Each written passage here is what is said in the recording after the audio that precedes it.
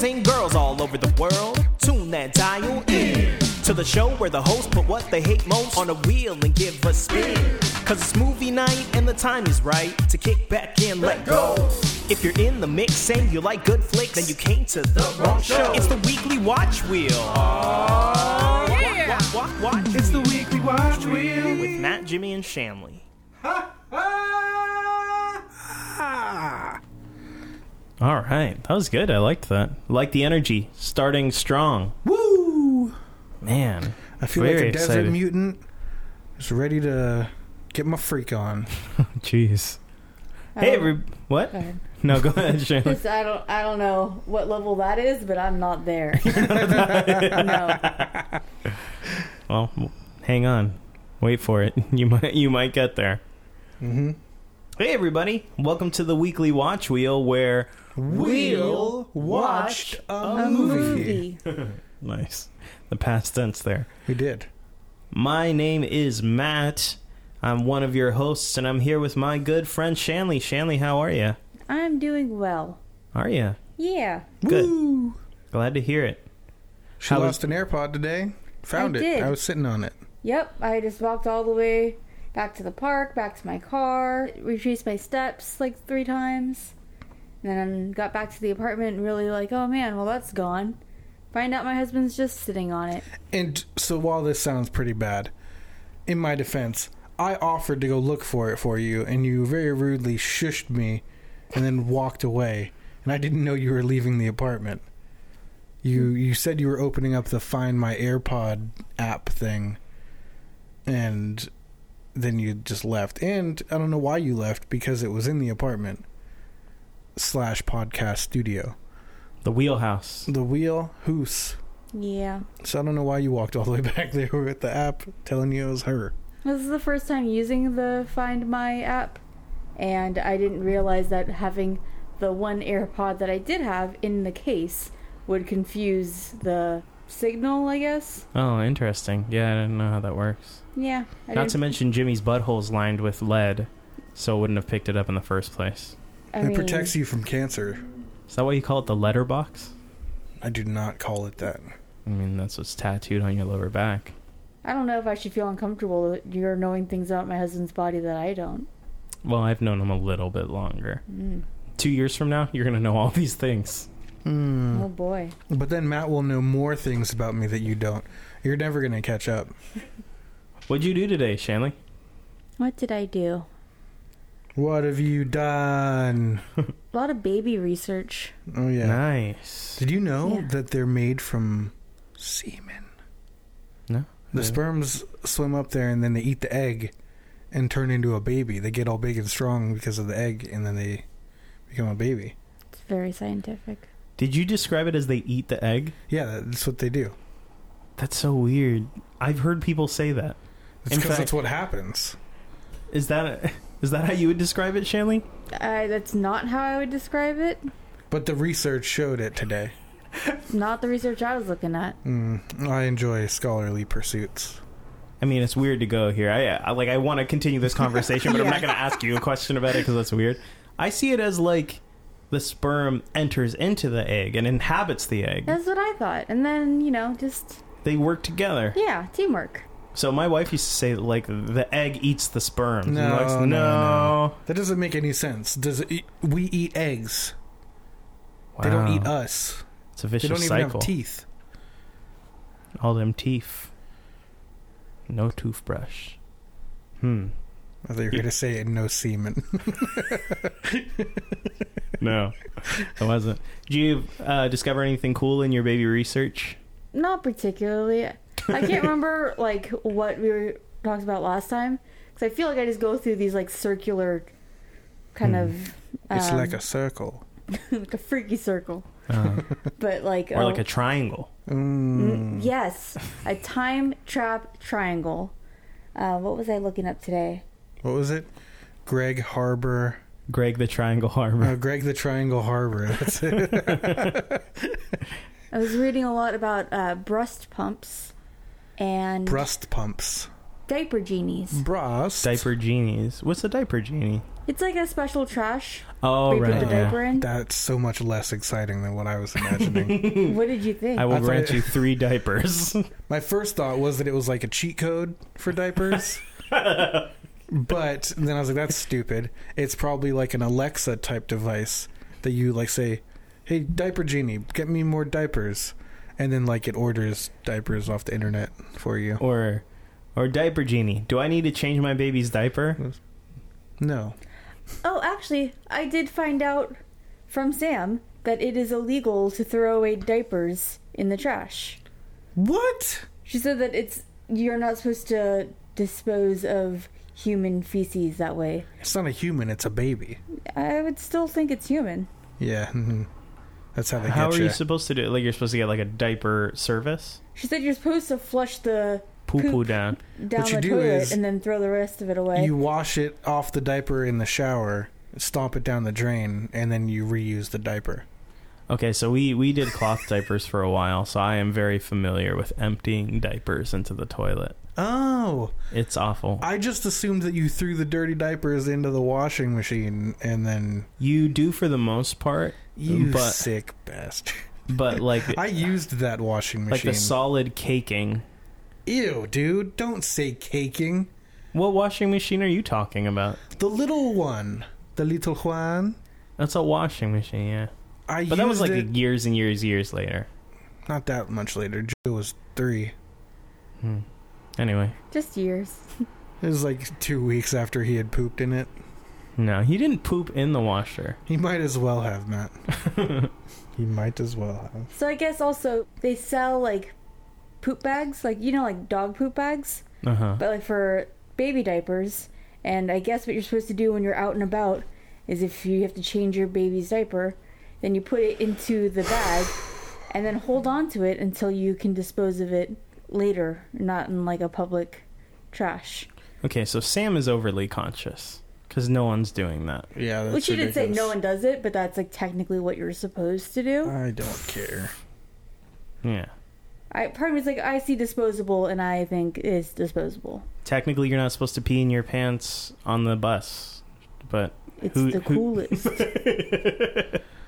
Have I ever told you guys, I have a few things that I'm really afraid of. One of them, probably one of the biggest ones, is needing a colostomy bag. okay. That is the most terrifying thing in the world to me. So thinking about throwing away poop always makes me think of that because, your body just leaks the poop out into that bag that's strapped to your chest or whatever. When you say leaks, that sounds gross. Let's say secretes. Oh, yeah, excretes. Yeah. On Buy Nothing right now, there is a never been used DIY colostomy surgery no. kit. Oh shoot! I forget the brand. It's not Mandela. That's the president. Butthole. But nursing pump. Oh. Unopened. Okay, so we're never just been abandoning what I wanted to talk about. used. That's The cool. colostomy bag. Are you guys not scared of that? I plan on dying long before I need something like that. I know people that are much younger than you'd think that walk around with those. Really? Yeah, Throw out a number. like 30. No. Yeah. They got their butthole cut off, and they just put a poop bag in their stomach. Then you poo into a bag. This probably isn't going on the air, I'm guessing, but what do you do? Like, there's 2 things that I like in the world. It's making love to half Filipinos and doing jujitsu. And I feel like And both I'm all of those, out of jujitsu. both of those are a lot less likely if I have a poo bag hanging from my stomach. You could do poo-jitsu. Yeah. You don't want someone to squish the poo bag. I'm glad we went on this tangent. This is all going to get cut anyway. Yes, a lot of this is going to get cut. Are you guys not afraid of this? No, I don't think about it. Think about it. I don't want to. Do you not think about it? Mm-mm. Do you think about Jimmy getting a colostomy bag? No, but I'm that's convinced- actually more scary to me than me getting one. Yeah, I'm Like- convinced that any day now they're going to be like, your butthole's no good. Someone's been putting lead in here. Surprisingly cancer-free. I know, right? When you said it, I was imagining just like I don't know, like lining the walls of my anus with lead. Yeah. But now I'm thinking realistically, I would probably just have to use like Tablets. mechanical pencil lead and just That's like not the same slide, thing. just like slide those into the hole. That's not really lead. How do you know? It's graphite. Not always. I think it's graphite. I don't Not think that- all of them. I don't think they're Oh. giving lead to children, and They didn't throw all the old lead away. they gotta do something with it. They're selling it in other countries. Yeah. Little kids in Mexico don't have graphite mechanical pencils. Yeah, my family, dude. Gotta Ask go them back. what they write with. I will. Okay, I will. Sour Wreck- Bill. Yeah. Sour Bill and Wreck-It Ralph. Moving on. Yeah, colostomy bags. So you were studying colostomy bags today, Shanley. Jimmy, what did you do today? Mostly How are you, stressed. though? I'm fine. Yeah? You look good. You I look was fine. better before I started thinking about colostomy bags. You know, it's funny. In Spanish, You told me... Sorry, go on. in Spanish, que lástima means like, oh, what a shame. Like, oh, too bad. I was like, que lástima bags. sorry about your butthole bags. Okay. Anyway, I'm really upset. what? I'm worried now. This is all I'm thinking about. You're gonna call your doctor right now? No. That's the number one reason I don't go to the doctor. I'd rather just not wake up one day than to go pay a person to tell me they're going to cut out my butthole. I don't think that's how that works. It's basically how it works. You won't be needing this anymore. They sell it on the black market. Those bracelets. They I don't sell know. it on the brown market. As hair ties. Is that gross? I think that's Yeah. gross. It's a scrunchie. They circumvent the butthole. What did you do today, Jim? This is our most crass episode we've had so far. Why is it crass? We're talking about babies and medicine. If you subtract the Lot C of and the body R humor. from the word crass. Okay. All right. You were saying you mostly just stressed out. No, and that's what I'm doing now. What did you do today? I don't even remember. It's so long ago. Jiu-jitsu. I did go to jiu-jitsu, as usual. That was cool. Yeah? Yeah. Kids treating you nice there? I mean, they respect me Hmm. because I'm the alpha.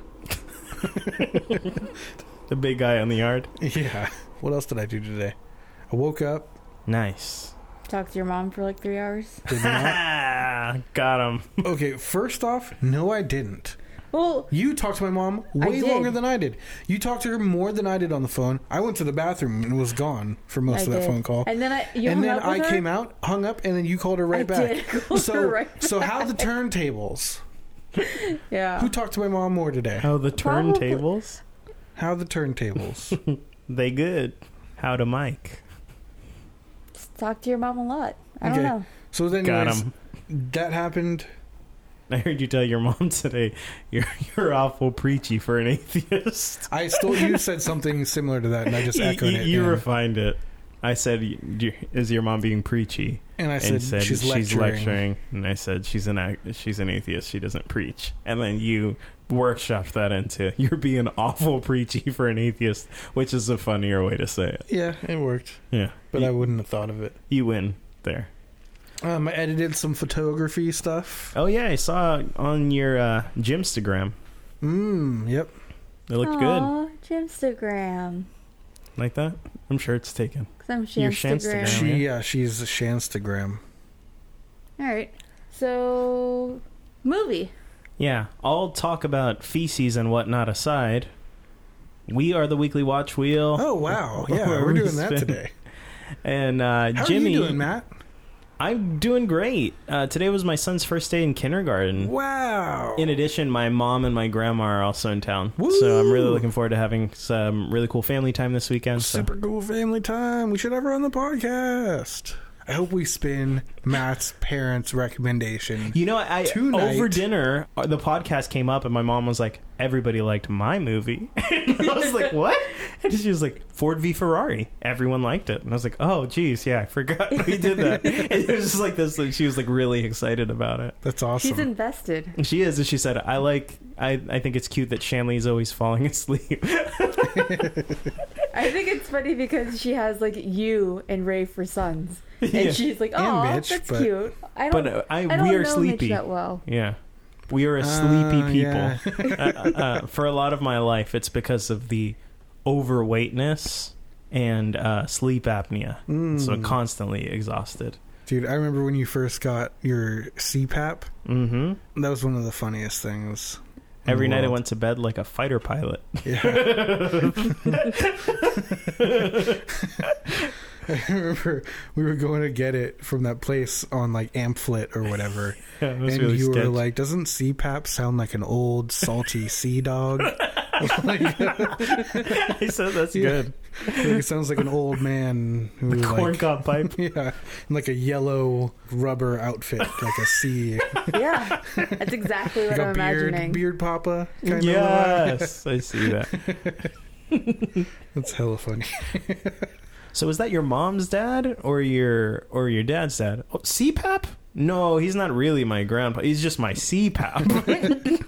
No, your work wife, your CPAP. That's awesome. Anyway, yeah. So thanks for asking. I'm feeling great, and I'm really excited to get the show on the road today. The road. I didn't mean. Oh, that just happened. That was all natural too. Didn't mean for Man. that. Can't fabricate those. But Jimmy, you spun. Would you get and would you pick? I don't remember. Sequel to a movie we haven't seen yet. Yeah, sequel to a movie we haven't seen, and I picked Mad Max 2, also known as The Road Warrior. Nice. Starring racist ass Melly Melly Gibson's. We gotta summarize it. I know Okay. that this is a formality, but you spun it. Yeah. Let's get it on. Come on. All right. So, racist ass talking about Melly the fight. Gibson's is a man Max, Nice. and he lives in a desert wasteland. AKA Australia. Yes. I Hit think him. this movie is about bogans. Is this how they live currently? I know. That's good. So it's a bunch of dudes riding around in the desert looking for hookers and cocaine. That's what I was thinking. They're not, but maybe they are. They definitely are. They for sure are. Yeah. That's Okay, subtext. so- That's subtext, though. So Mad Max is in his car. He's got a dog, and he's driving away from a bunch of dudes that are trying to like run him off the road.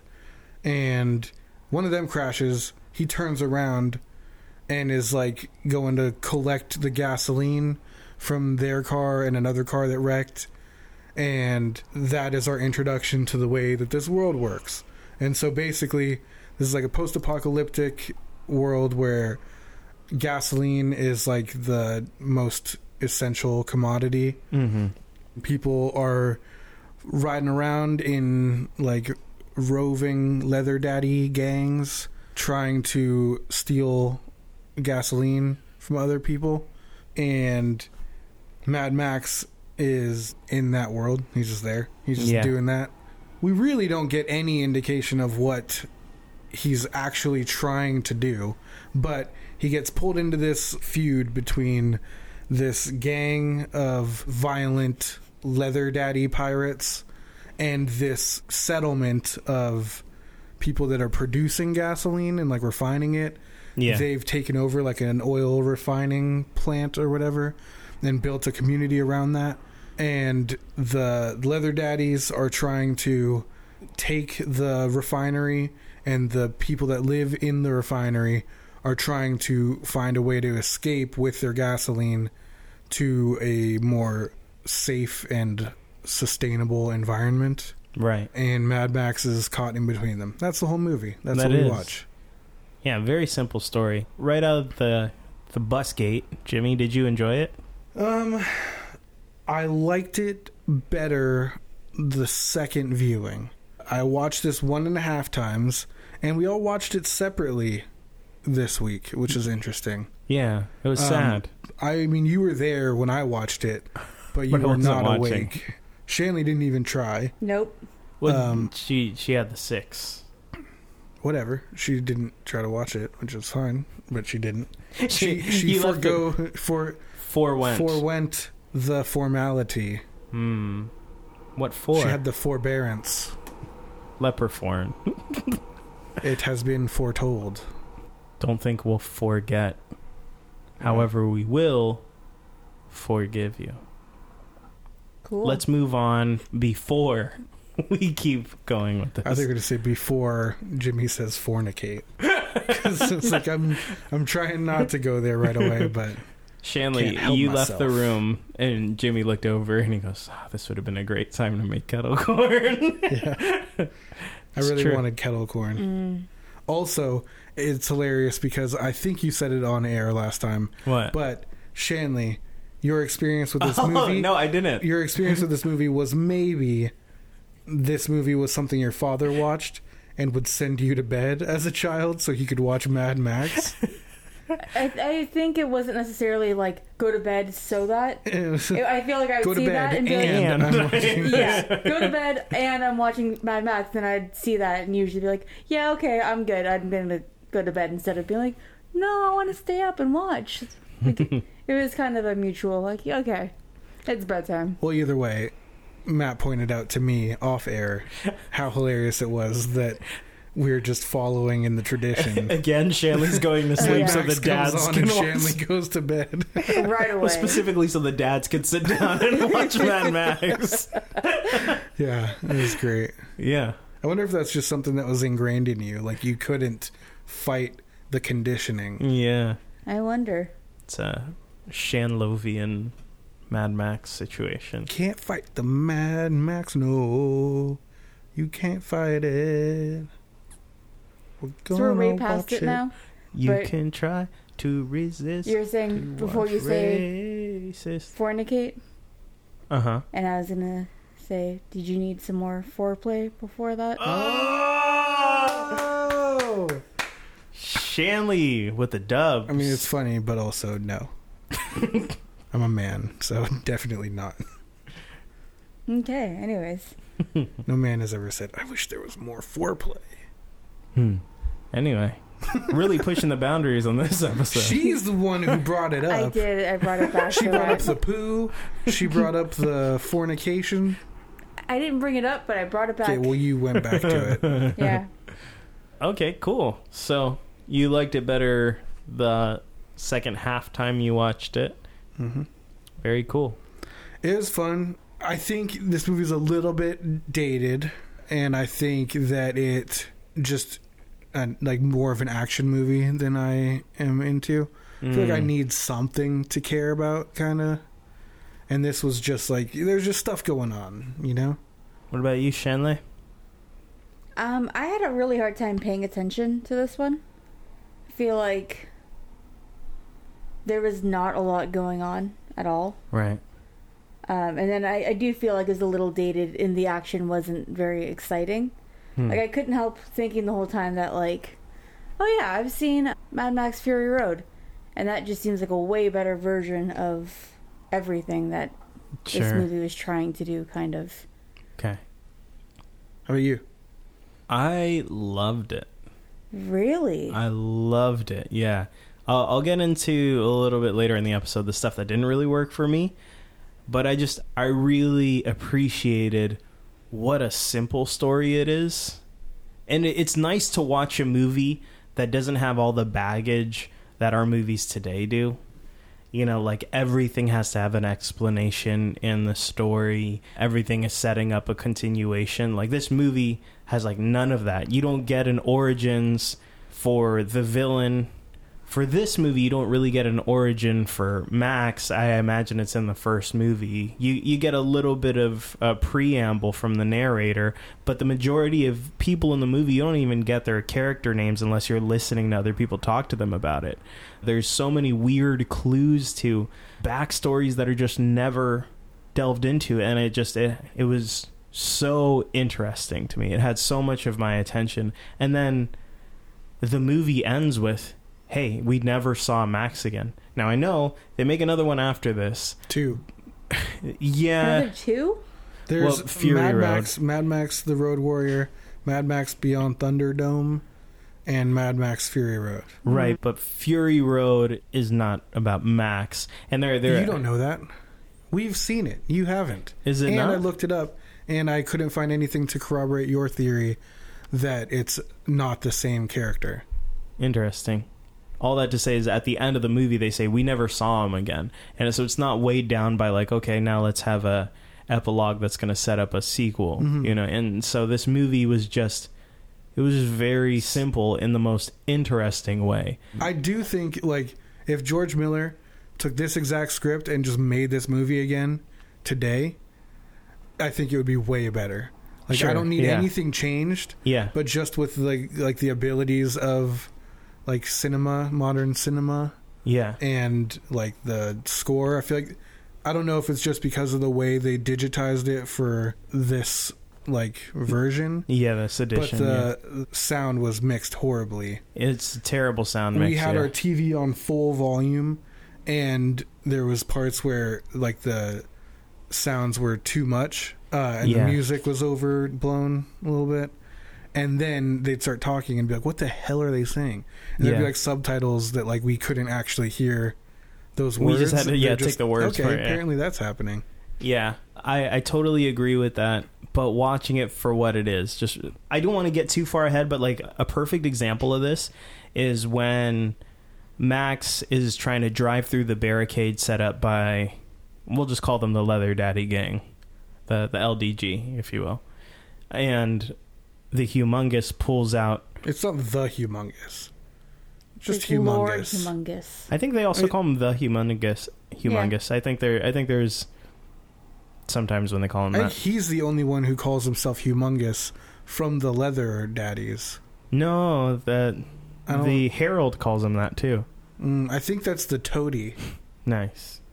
Because in the beginning they say Mippy Tippins as the Toady. Or whatever. I don't know what his name is, but it's something like that. That's good. And it's, yeah. Well, I have thoughts on that guy specifically, but when Humongous pulls out, he's got this wooden case, and he opens it, and it's got a revolver in it with a scope on it. Inside of that case is like red velvet, and there's like a photo of an old military couple, and then there's in this case there's like indentations for bullets, and there's only a few of them left.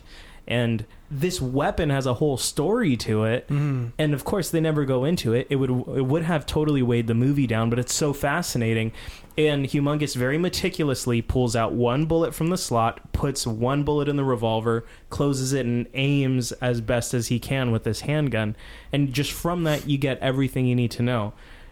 He's somehow gotten this gun that's extremely special, has this long history, and he's got to save his bullets. And you just learn so much about this creepy, menacing villain just from that weird thing. And it really, as far as exposition goes, it tells you nothing. Yeah. But you learn so much from it. And with it being out of date, as far as like the stunts and stuff, I personally really appreciated that, because it's like, this is all practical, and it really looks like you watching a stunt show.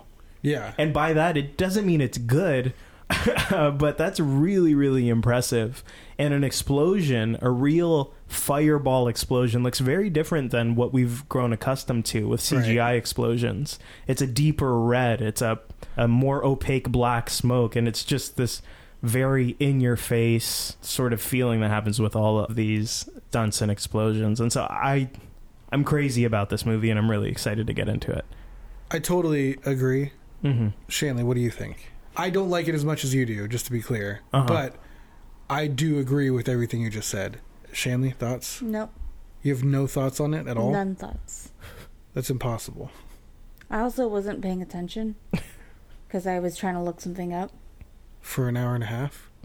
I thought it was boring. I didn't like it. Okay. Okay. No problem. So what I was trying to look up and was not successful, I'm hoping you guys know what I'm talking about because I couldn't find anything. Uh-huh. Okay. So I know that this is like starring-ish. Or yeah, starring Mel Gibson. Who? Racist ass Mel Gibson's.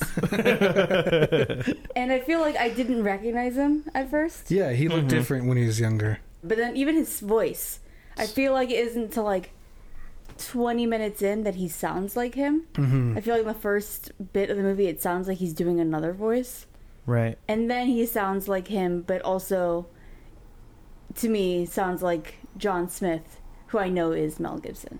Gotcha. So it's only triangularly Yeah. associated with Melly Gibson's. But I felt like when I was looking at him, I kept getting super Mac vibes from Always Sunny. It's Always Sunny in Philadelphia. Oh, He yeah. did kind of look like Yeah. Mac. I kept thought that thinking as well. And then I saw the feral child, Yeah. and I thought of Charlie, and I feel like I can see Charlie Day dressed like with a wig and like hair all crazy. Throwing a And- boomerang? I don't know about a boomerang, but I feel like I remember seeing him dressed like that child, and so I was wondering, like, am I getting those vibes because they have an episode of It's Always Sunny in Philadelphia where they do kind of like a Mad Max? Interesting. Because I feel like that totally makes sense. I could tried see looking it Frank up. dressed up like Humongous. I totally can too. But like, I feel like I've seen like Mac and Charlie for sure, and so I was just trying to look it up to see if that's an episode. And then I was like, okay, well, I feel like I for sure can see Charlie. Is it something else that he's in? Like, I know not Interesting. Horrible Bosses, but like, 'cause we just watched that, but something else that he's done, and I couldn't find anything. So the feral child really reminded me of young Joe Dirt. Yeah. Yeah.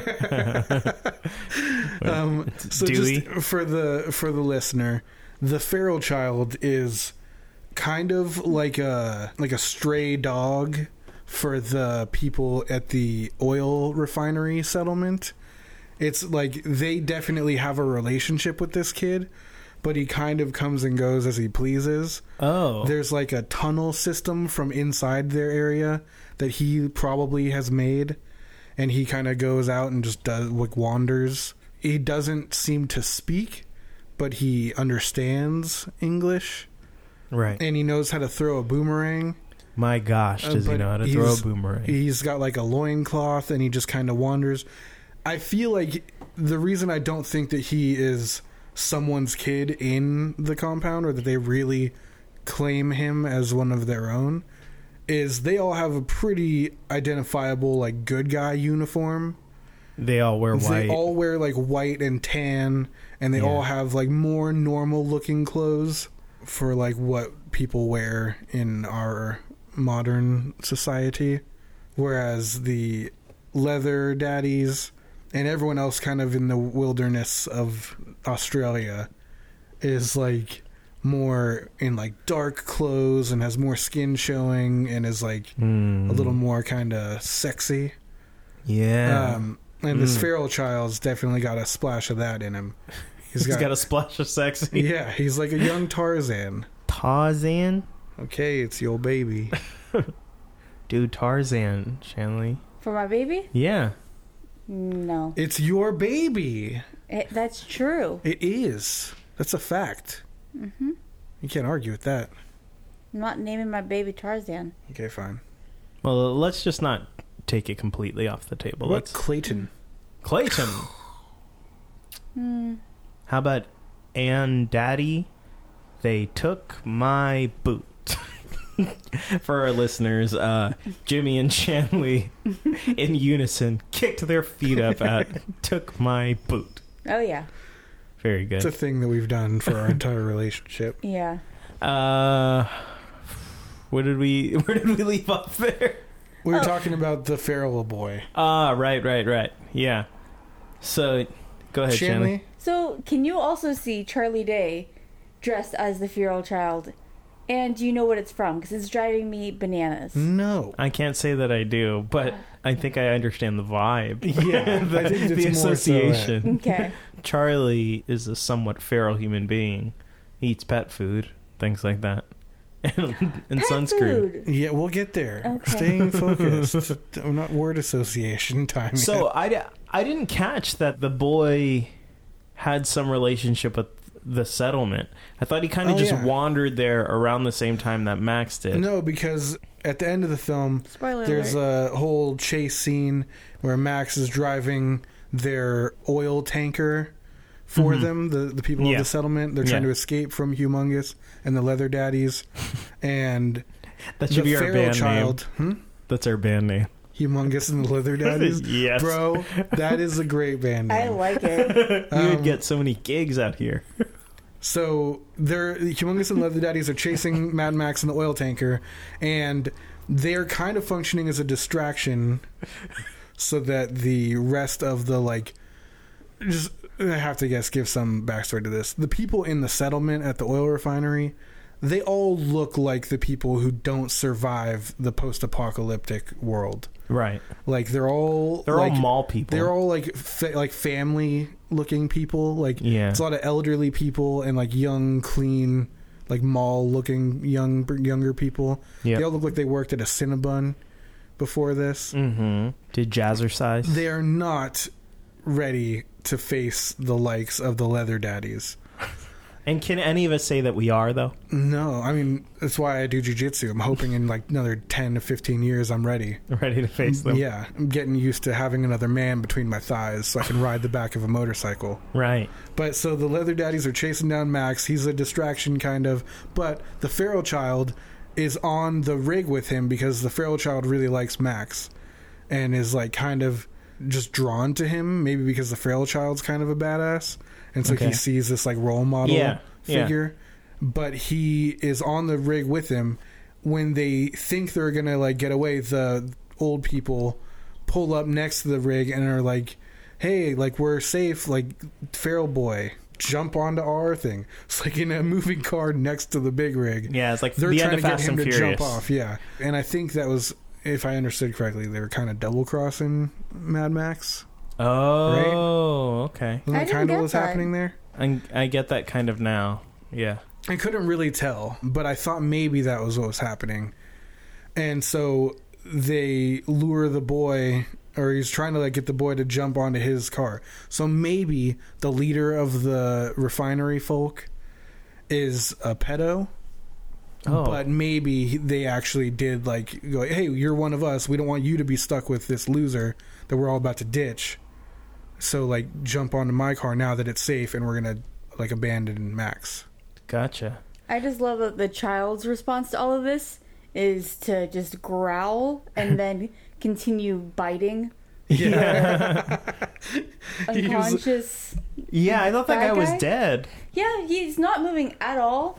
And the kid is just growling and continuing to bite him and attack him. Bite his hand, yeah. So I am going to give you one opportunity here to make a reference that I feel like is a Shanley reference all day. Oh, no. Did the feral child remind you of any other properties that you love? The baby from the Croods. Yeah. 3 words. I thought you were going to say that. Release the baby! Is that what you were going for? Yeah, 3 words. Nice. I'm really hoping that our child is awesome. Like that? Kind of. Yeah. So Shanley loves the Croods, and in the Croods, the baby of the family is like a wild animal. Like she's like sort of like Donnie from the Wild Thornberrys, but like more violent. And the feral child kind of had that vibe, and Shanley was into it. I was. Well, this is interesting to me because I did not understand. There's the part where the feral child kills the leather daddy with the Rufio mohawk. He kills like his lover. Oh yeah, it was a boomerang. So in my head, I've been calling that guy White Trash Rufio. Okay, yeah. Okay. So I think we should just go with that. Okay, so he kills White Trash Rufio's lover. Wait, see, you... Wait. Okay, go on. And then, so White Trash Rufio, in an ADR voice, is like, "That's it! Take the compound!" And I'm like, wait, what? Get the kid. It was the kid. He's 3 feet away from you. These guys are behind a barrier. What's the association here? And I still kind of feel that way. Like, why didn't he just go kick that kid? Not clear. Because the kid's got a boomerang. I think he has the boomerang at that point. Nope. So I think boomerang went, kid threw it. It didn't hit anyone. Or the guy tried to catch it and his fingers I got think cut that off? was the second throw. I think Yeah, the the first one is hit- where he kills the lover. Yeah, see, so he does get it back. Feral child throws the boomerang, kills the lover. White trash Rufio pulls the boomerang out of the guy's head or like off of the ground, tries to throw it at the boy, but it doesn't come back to him because he doesn't know how to throw it. The boy picks it up, throws it one more time.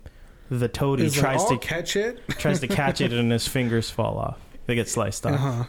And then it still comes back to the boy. Yeah, so we worked it out. So boomerangs are amazing. Yeah, I don't think they really work quite that well. No, they do. You just said it yourself.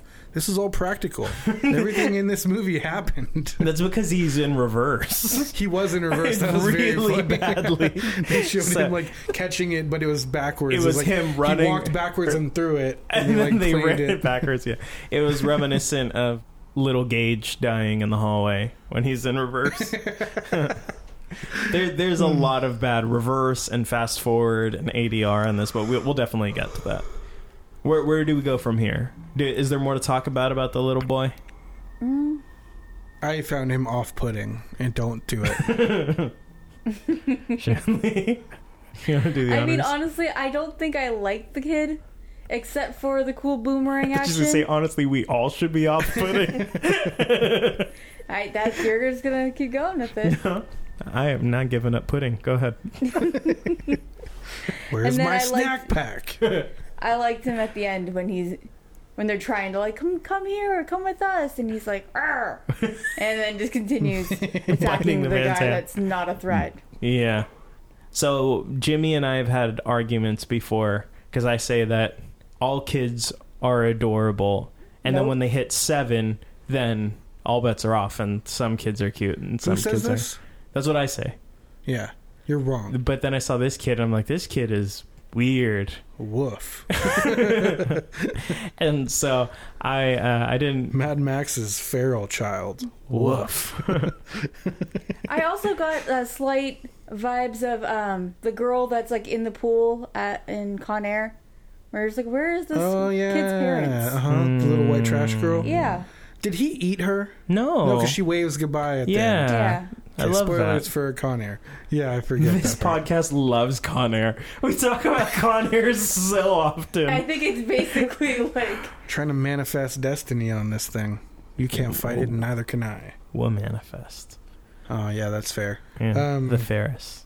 The Ferris. Okay, so I think we should start with... Wait. No, I got a question. Is this little boy, this actor, is he, like, acrobatic? Because it seems like some of these things, like, he's actually doing, like, backflips and, like, hanging down from like, bars and stuff. I kind of think that all Australians are capable of, like, impressive physical feats. Gotcha. Oh, that's what it is. I do think that. From thousands of years of observing kangaroos. Trees. I feel like they can all, like, kind of do, like, a flip. Okay. You know? They definitely can all surf. Probably, like, catch, like, a knife with their teeth or something. I just feel like they're born with those skills. Okay, so he's not special. Yeah, he might be special. He kind of has, like, a Brother Bilo look to him. Gotcha. Okay, that was my last question about that kid. Okay, do you guys want to just go characters for a second? We'll just kind of bounce around. I don't think we need to do everyone, but like standout characters. We'll just talk about them for a minute, or what? Sure. At the end, let's do something that's sort of like popcorn, but with characters, because a lot of these characters are just bits, and they're barely in the movie at all. Yeah. So we'll start throwing out some characters. Definitely. Okay. Oh my goodness. Sorry, I'm scrolling through IMDb.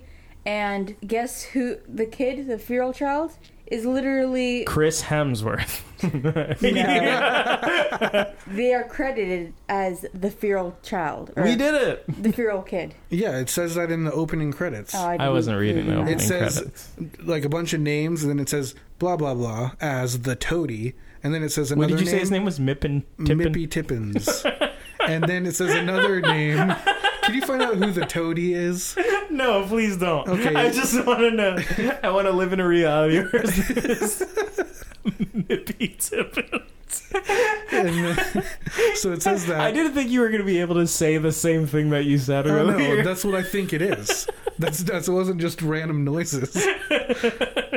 Miffy Tippins. So, Okay. so then there's another name, and then it says, what's the kid's name, Shanley?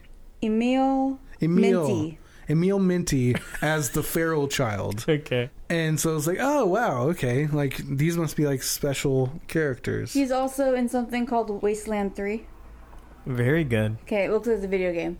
But I was going to say, oh, is that just his thing? Is like, that's his scene? Yeah.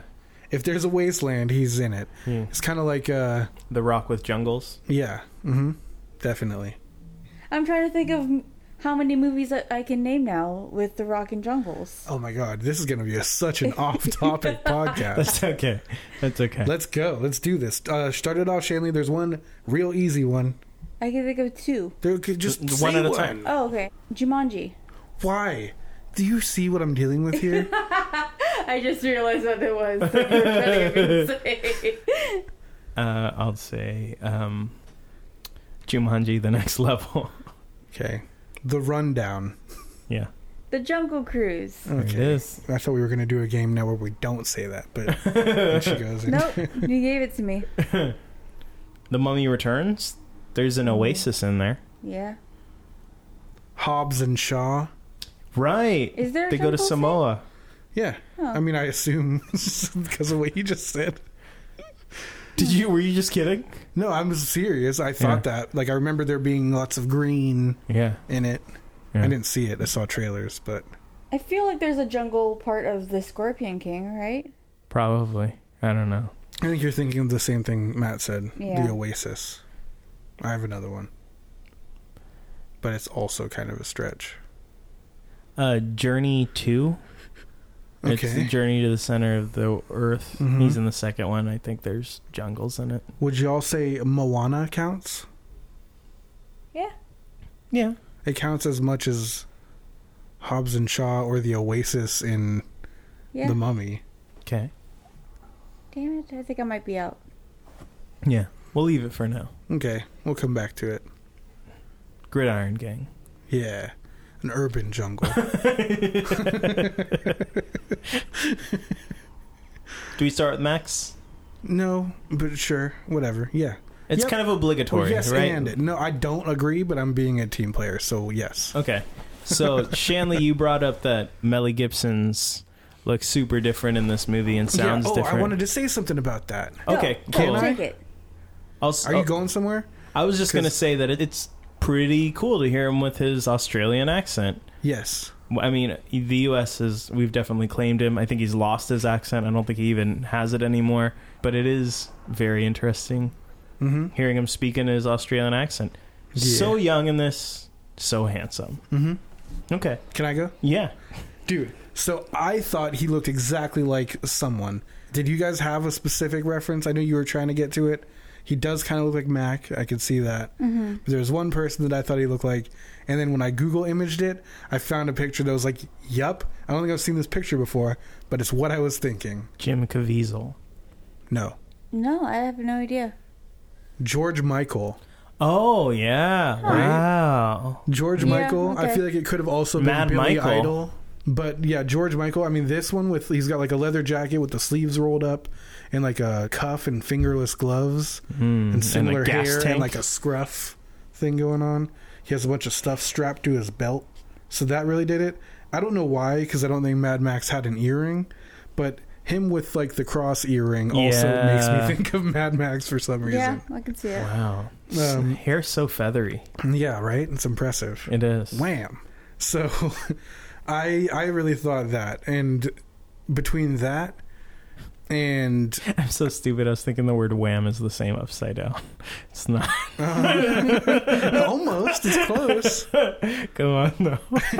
I'm an idiot. I feel like you could draw it in a way that it Yeah. would work, yeah, you know? could. Yeah.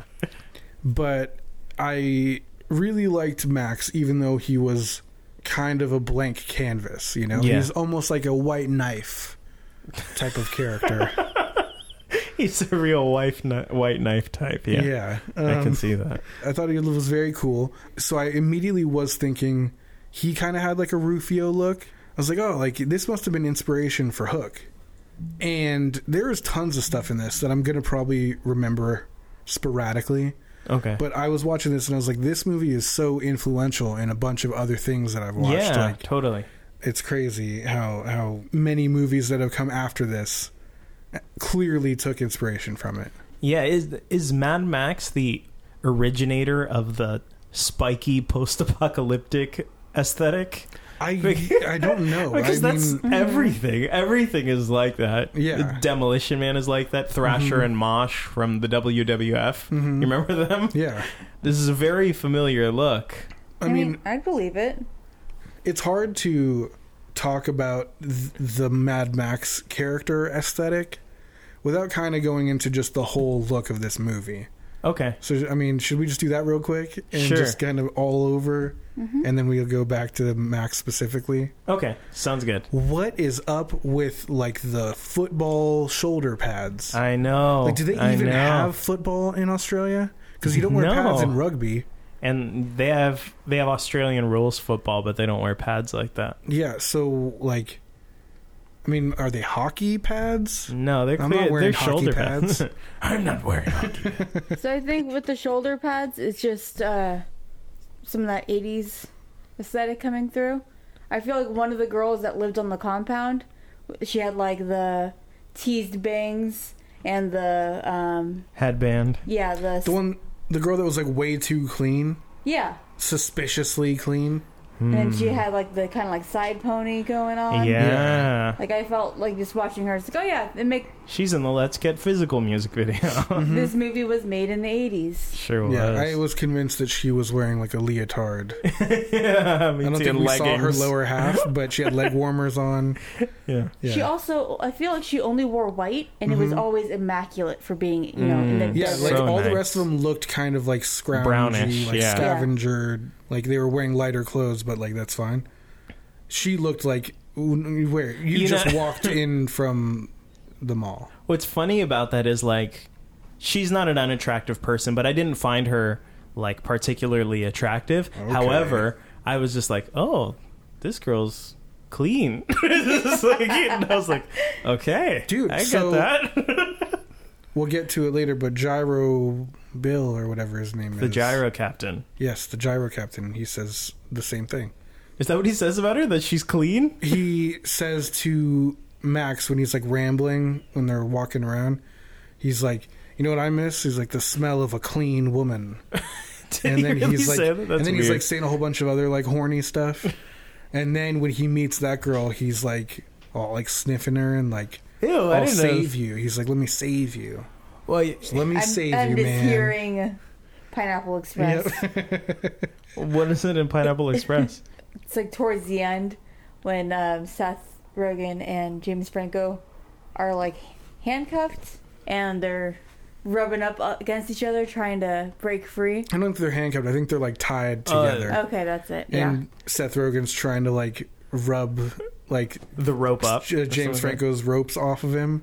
He's like, let me save you, man. I'm gonna save you. And he's like humping the rope off of him. Yeah. It's very sexual. Gotcha.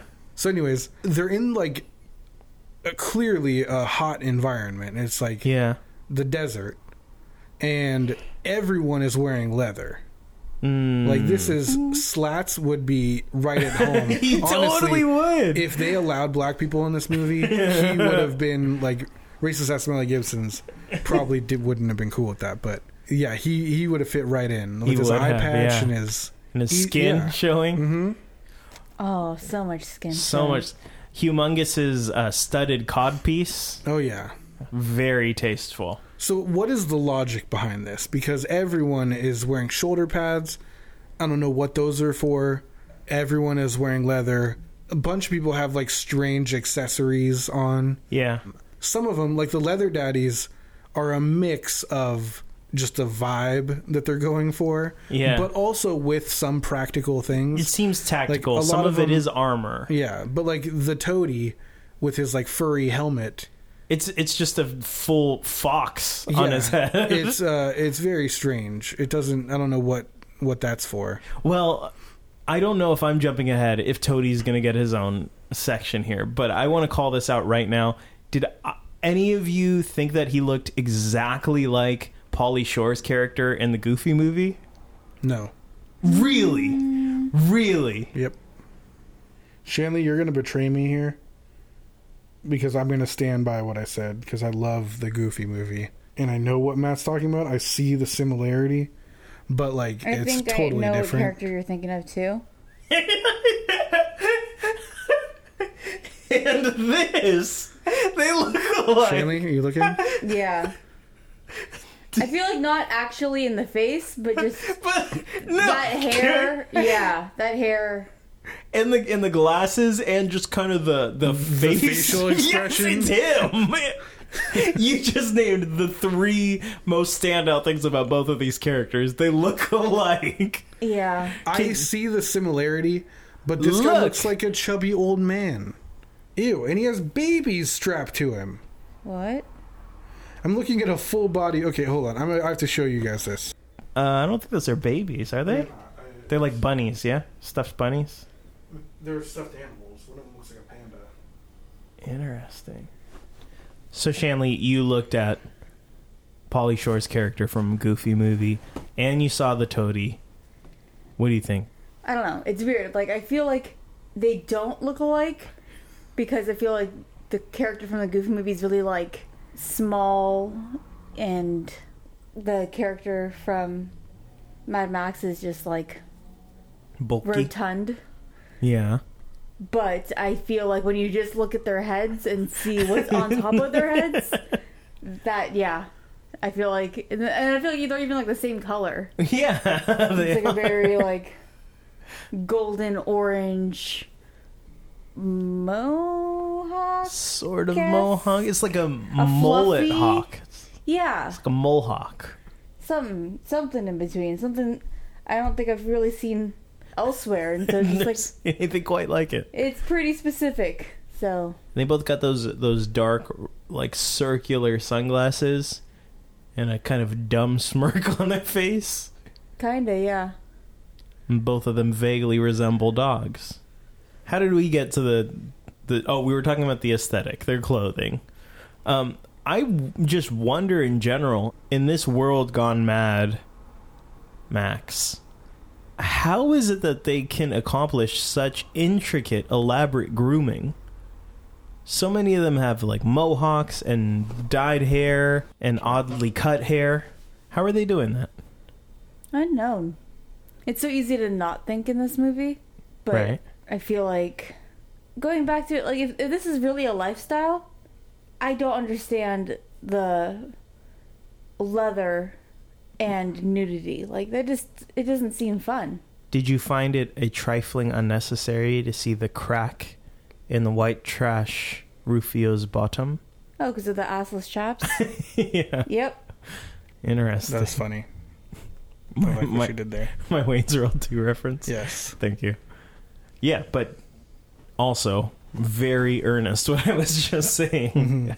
There was a scene that it was just, the entire frame was just an upskirt of white trash Rufio. Oh yeah. And I paused it. I feel like there's different things going on. Okay. On one end, you have the refinery people. And boy, are they refined. Yeah, they're dignified. And they're all wearing white and tan, and they have a lot of knitted stuff. There's a lot of shawls and Rich scarves. tapestry. No, but they are, like, they look like the good guys. Mm-hmm. And they're very, like, covered. They're pretty reserved, you know? Mm-hmm. It's almost more practical seeming. Not quite, but a little bit. I think they're overdressed. They are a little overdressed. I got hot. They definitely look like they should be running hot. But Yeah. they're also wearing, like, knitted fabrics or whatever, like woven fabrics. Probably still cooler than the leather Black daddies. leather.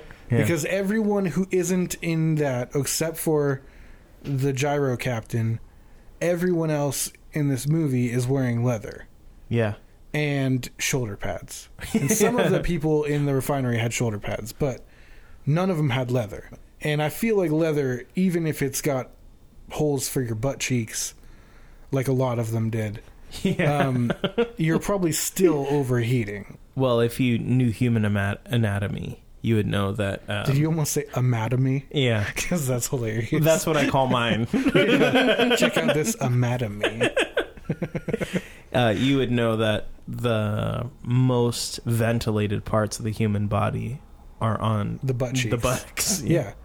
Well, which is ironic because it's like, why are you uncovering them then? Like, Well, that's what the leather daddies figured out. no, if that's already ventilated, you don't need to uncover it. Oh. But you can be doubling down on the bottom. I think because they make love to each other's butts, they are more cautious about swamp ass. So they got to leave the butt cheeks out so that you don't get all, gamey back there. That's staying in. I don't know if that is. It has to. That's a genuine point about the movie. I'm thinking there's practical application to their outfits. Practical application. Applications. Arguments for why they might need the leather. The people at the refinery are staying pretty stationary. Yeah. Everyone else, the leather daddies, Mad Max, they're all out on the road. The gyro captain doesn't travel on the road. He flies. So he's not as concerned about getting run off the road and crashing. They all need the protection in case they are skidding around on the asphalt or whatever. Right. Especially White Trash Rufio. He rides a motorcycle. Yeah. And I've never been a biker, but from what I hear, there's really no... Yeah. And there's no substitute for assless chaps. It might strike you as surprising. I've never ridden a motorcycle. I know I look like a really I think tough it's guy. rided. I've never ridden a rided cycle. Yes. But from what I understand, yeah, there's really no substitute for leather for like protecting yourself from like the heat and the dangers of you have to get biking. something that says daddy likes leather. Do you mean leather daddy? Is that a thing? So there's What's that. the guy's name in Dodgeball? It's like, you must be... Daddy. Is it just daddy? I think so. I don't remember. When they get the wrong I think uniforms. the choker just says daddy. Yeah, that's it. That's right. They have to play in the bondage stuff. Because it has to be matching uniforms. Mm-hmm. That's fun. So, I think there is some practical aspect to it, but... Nice. Humongous is a completely impractical outfit. There's no... I mean, that's just a flex. I mean, that's just him being like, this is what I'm into. So what he wears is... we've said this before. It's a slats-style leather X thing. Yeah, harness. leather straps around him. I feel like And they're the thin tan straps. lines. They're not that thin. He's just huge. He's humongous, if you will. True. He wears a Jason Voorhees mask. But But silver. like metal. It's more like a Man in the Iron Mask. It's like a hybrid between the Man in the Iron Mask and Jason Voorhees. Right. And then... But he does have the Jason Voorhees, like, wispy, long hairs on his bald head. And his lumpy It's bald head. very creepy. Yeah. They showed that way too many times. Yeah. But it raises questions about the character that you want to know. Yeah, like, was he in a fire? Does he look like Sloth, for example? I Hey, assume you so. guys. I do wonder, how is it that he maintains such like a technical muscular physique in the wastelands? Like, shouldn't he just have emaciated body type? No, dude. He's out there doing dips.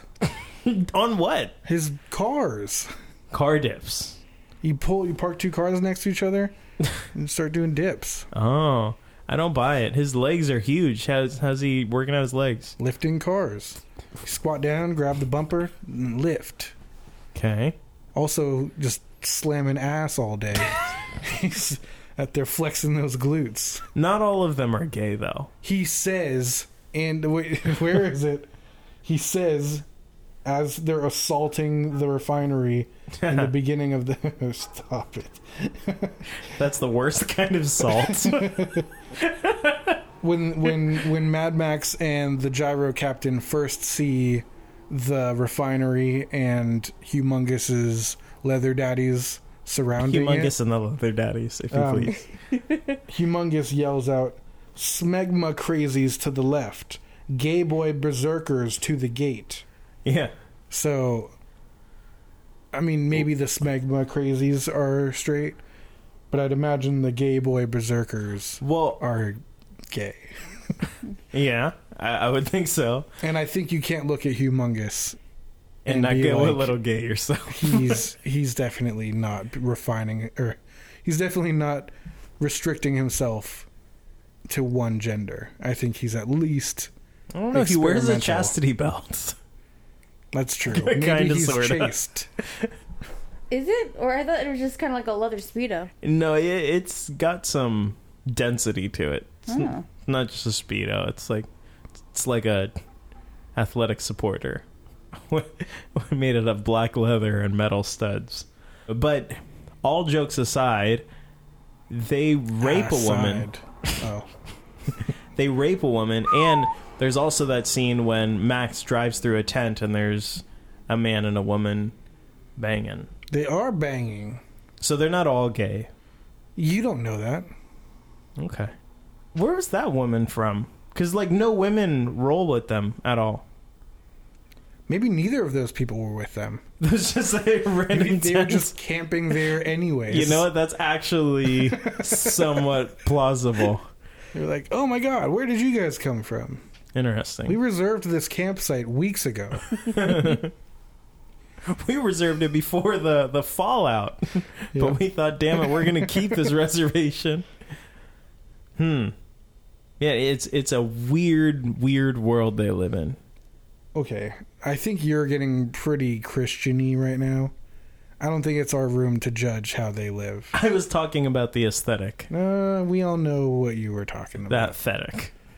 I think that I wouldn't be shocked if in a collapse of society, sexual freedom escalated pretty rapidly. You wouldn't be surprised? I mean, I know I'd be doing some weird shit. Right, Shanley? I don't know if I know what you're talking about. You know. Jimmy is thinking of getting himself the humongous costume and wearing it around the house. Yeah, I'm torn between that and the Gimp from Pulp Fiction. Very similar vibes. Yes. Extremely similar vibes. I think humongous in the summer, Gimp in the winter. Humongous in the summer, Gimp in the winter. This is such a daunt. Where do I begin? Used to sing tenor in the church choir. Really, I was flexing, but the girls, they was fine. Andre 3000. The little bit of a mix-up, according to what you just said. I'm free associated all over the mustache. All right, let's keep this energy going, guys. All right. So, if we're talking aesthetics, are we just talking about their outfits, or you said we're talking about the world? Can we talk about the vehicles for a little bit? Yeah, let's get into it. I mean, that ties in. Okay, cool. Lots of cool vehicles. I just really want to bring up two for now. There's the one vehicle that the old man that you posed either has an existing protective relationship with a feral boy or is a pedophile. Yes. His car is the coolest. It's like a stainless steel, almost looks like a rocket ship. Uh-huh. It is amazing. It's this long chassis. It almost looks like a roadster. But all of these cars are made up of just a hodgepodge of parts that people have found over time. So yeah, and it seems like they have that guy with his legs wrapped up that's like moved around on a chain. Yeah, the mechanic guy. Yeah. And yeah, I think it sounds like he just has been building, collecting parts to rebuild cars to prepare for this journey that they're trying to take. It's so cool. And so the people who live at the compound, their cars have that kind of care look into them. Mm-hmm.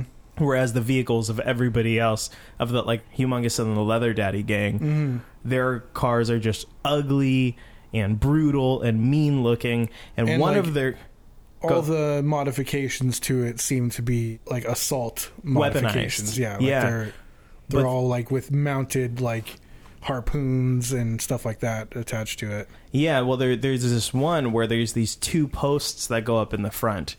And when Humongous does his big humongous monologue, he's so flamboyant. Makes me just want to set myself on fire. They come up with hostages from the compound that they have tied onto the car, and they sorry, what I'd said before. We didn't even, you brought up the rape and we just moved on. We'll get to that, yeah. I just felt like that's maybe a bad look. I don't know. But yeah, we'll go back to it. Well, there's a lot of brutality and stuff that we're definitely going to get into, but right now we're just talking about the aesthetics. I understand. They tie up these two hostages, these two guys, to those two twin posts, and those people are like begging for their lives and also telling the people in the compound to not like give in. I think one of them is... Tell him anything. Yeah. One of them is I'm not the monster here, you are. I always forget that that's the dad from Third Rock from the Sun. Oh, yeah. And the Trinity Killer. Yeah. Mm-hmm. I love that guy. He's also Judd. Jonathan Lithgow. He's Judd in the new Pet Sematary. Yeah, he's James Franco's dad in the new Planet of the Apes trilogy. It is. I'm not sick anymore. Anyway. So, yeah, one of the hostages is begging for his life. The other hostage is saying, like, don't... He's saying, yeah, kill us, don't tell him and anything. them, like, just blow everything up, get rid of it. But the reason I bring this up is because later on in the movie, where there's the Great Escape, where Max is driving the tanker, that car still has their dead corpses tied to the front of them. Mm-hmm. It's insane. So brutal and crazy. And I just wanted to highlight that. That vehicle stands out to me. It's got two dead bodies hanging on the front of it. Yeah, it was cool. I didn't realize that was, like, intentional. I thought it was kind of lazy with the props. Like, oh, I'm not taking this down. Well, I thought it was just like, oh, it's a body, you know? And just, like, not realizing, like, oh, no, that's supposed to be, like, that is a dead person. Yeah, and it comes into play in one of the stunts. You know, with that whole chase, it's kind of hard to make heads and tails of things, but there's like a part where that vehicle crashes into the tanker and then like the bodies are like ripped off of the posts. It's really brutal. But why is it called... Oh, here we go. Here we go. Okay, calm down. Here we go. Why is it called assless chaps instead of chapless ass?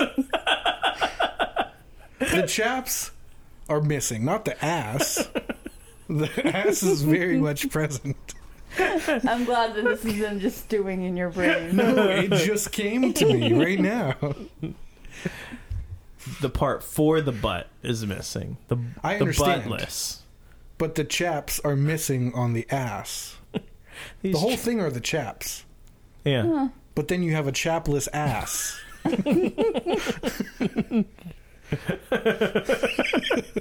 I think they go together. I don't think they're mutually exclusive. It takes one to make the other. It's a symbiotic relationship. My assless chaps created my chapless ass. Oh my god. That's great. Yeah. Oh man. You can't cut that. I'm not gonna cut that. No more than I can cut the butt out of a pair of chaps. Oh, you could, dude. You've been sewing and stuff. You're a seamster. Yeah. These chaps I wore in rootin' tootin' rhythm. It'd be hilarious if, like, in June, I showed up to jiu-jitsu with the butt cheeks of my jiu-jitsu pants cut off. It would be great. Okay, sorry. We'll refocus. Yeah, I thought that was very cool with that vehicle. I really like Max's vehicle. Yeah. It's more subtle. It's just like a muscle car kind of thing. Yeah. I don't know what it is, but they all comment on being impressed by it. I think he said it's the last of the V8 Interceptors. Mm-hmm. Yes. The guy that we both said looked like the most Australian person we've ever seen. Is his name Papagayo? Yeah, something like that. Okay. The leader of the compound. The compound, if you will. And he really is the most Australian-looking person in the world. He really is. He's got very stern, chiseled facial His features. eyes are like closed almost from sun exposure. Yeah. His hair is like topaz white blonde. Mm-hmm.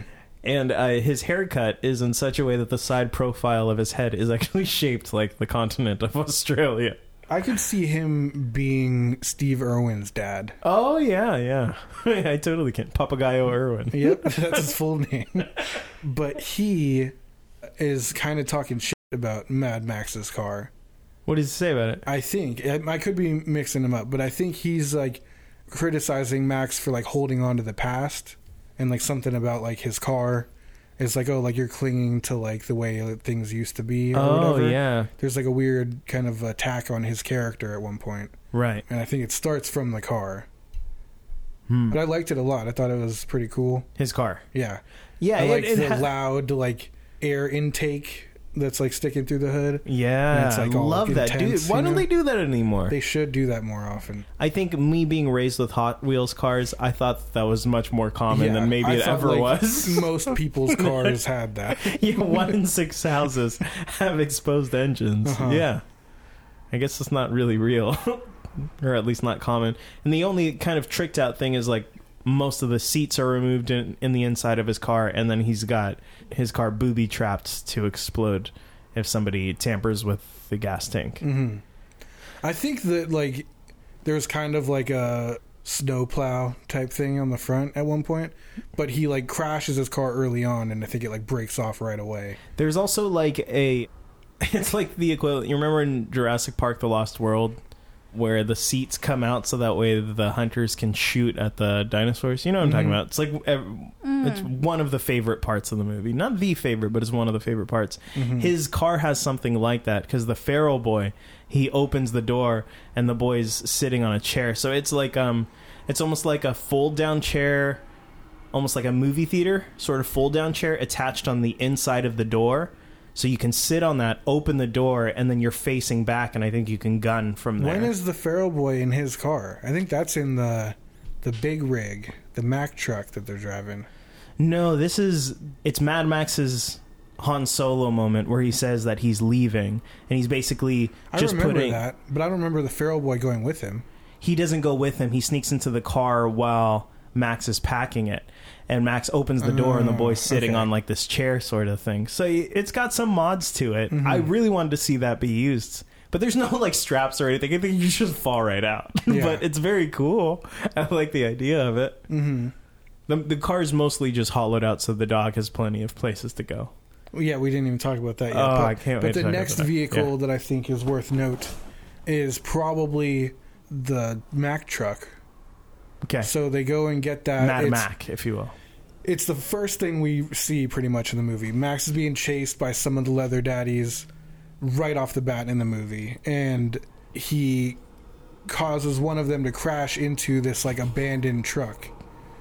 And then that ends up being like what they use to escape. He goes, makes a deal with the people at the refinery that he's going to go get the truck for them, bring it back. They'll attach it to their oil tank and then drive that out. Right. And I could not figure out what the hell was in the back of that truck when he first pulls up to it, but it looked like a hoarder. Yeah, no. Or it reminded me of like a screpa. If you grew up where I grew up, and you grew up sort of near where I grew up, it was very common for people to have businesses where they'll just strip the metal off of your appliances and they throw it in the back of a pickup truck. It looks like that truck was set up for that. It's just bungee cords and different things to make the walls higher. A lot of them was like doors and weird things like that. Yeah, when I lived in North Hollywood, there was multiple like competing like tweakers that would like drive around on like trash nights and like dumpster dive and like pull things out of everyone's garbage cans. And they all had like old like 1980s Toyota pickup trucks. Right. With like wood like panels up on the side. That's right. That's what like it'd be a mixture of trash and like broken wicker chairs and like all kinds of stuff just like piled up on there. That's like, what this looked like. What are you going to do with that? Yeah, that's what it Profit? felt like. Sure. This is going to be worth tons of money someday. Shanley, any thoughts about the hoarder truck that they take? Okay. So anyways, he detaches that trailer. The Horde trailer. And then he hauls Buns to the compound. They put the tanker on it, the oil tanker. But it has these like spiked like assault positions or like defense positions on the top of it which I was kind of underwhelmed by. I feel like they could have made it cooler. I mean, it's not a big deal. They like the production team? Oh, I mean, the people from the compound. I think there's a reason why their vehicles are less intimidating looking than the Leather Daddies. I agree, but I think that this is like the thing that they are all about, you know? Sure. They've been planning on doing this forever. They're sending out multiple groups to try to escape the clutches of the Leather Daddies to find a truck that they could haul the tanker out with. So I would assume that they know they're going to have trouble leaving. If it wasn't the Leather Daddies, someone on the way seeing a tank filled with oil would be like, yo, we got to, stop these dudes. Right. I feel like they should have had a better plan for the immediate defense of that. Got it. Like, I feel like there should have been spikes. There should have been those, like, gladiator chariot, like, swords on the on wheels. the axles. Yeah, I like, want to watch that sometime. Shanley, you can't stay awake for an hour and a half, maybe? I know. And you Movie's wanna like watch 3.5 Gladiator? hours long. But I like Gladiator. We'll watch it in sittings. Yes. 8 sitting. But, yeah, I was surprised by that. I felt like they could have done more. And they had 2 guards on the top, as far as I remember. They had... 3. Okay, so... They had 1 in the back, They had... 2 on the top. Okay. Who was in the back? Just some random guy. He gets pulled off. There's like a little platform in the back. Oh, yeah, they hooked it with like a grappling hook. yeah. What do you call it? It's a grapnel. Yeah, that's stupid. They yank it off with one of those. But it also destroys the car Yeah. that pulls it off, right? Yeah. But then the warrior lady is up there with her bow and arrow. Yeah, Or is it so a crossbow? she's very cool. She's very cool. I want, more of her in the movie. Yeah, I liked her. She had like a more badass looking headband. And facial scars. Yeah, she was pretty badass. Mhm. She's about it. I I believe liked her a lot. And then Kind of a weaponized Princess Zarina vibe. Yeah. but she wasn't all like prissy like Princess Serena. She I know. was she was like a Princess Serena look with a cupcake attitude. This Cupcake was a badass. She was a black belt. Oh, I forgot Cupcake was another character. Yeah. I was like, I don't know what you mean by that. Got it. And then they had the guy, the mechanic at the front, Yeah. And he had And- the flamethrower. but he was at the front, which is a weak point, and he couldn't really move around. So he wasn't like I think he had a second in there with him. Because I don't know if it was this, but it sort of looked like the hatches that led into the tanker, that they'd put platforms on the inside, so it was sort of like being at the top side of a tank. And I think he had a second in his with him. Can I spoil this already, or are we trying? Like, I know we always kind of are all over the place. Yeah, I Well, mean, can if it pertains to this, yeah, go ahead. So the oil tanker was actually full of sand because it was a decoy so they could sneak out the oil safely in like a school bus Yeah. or whatever.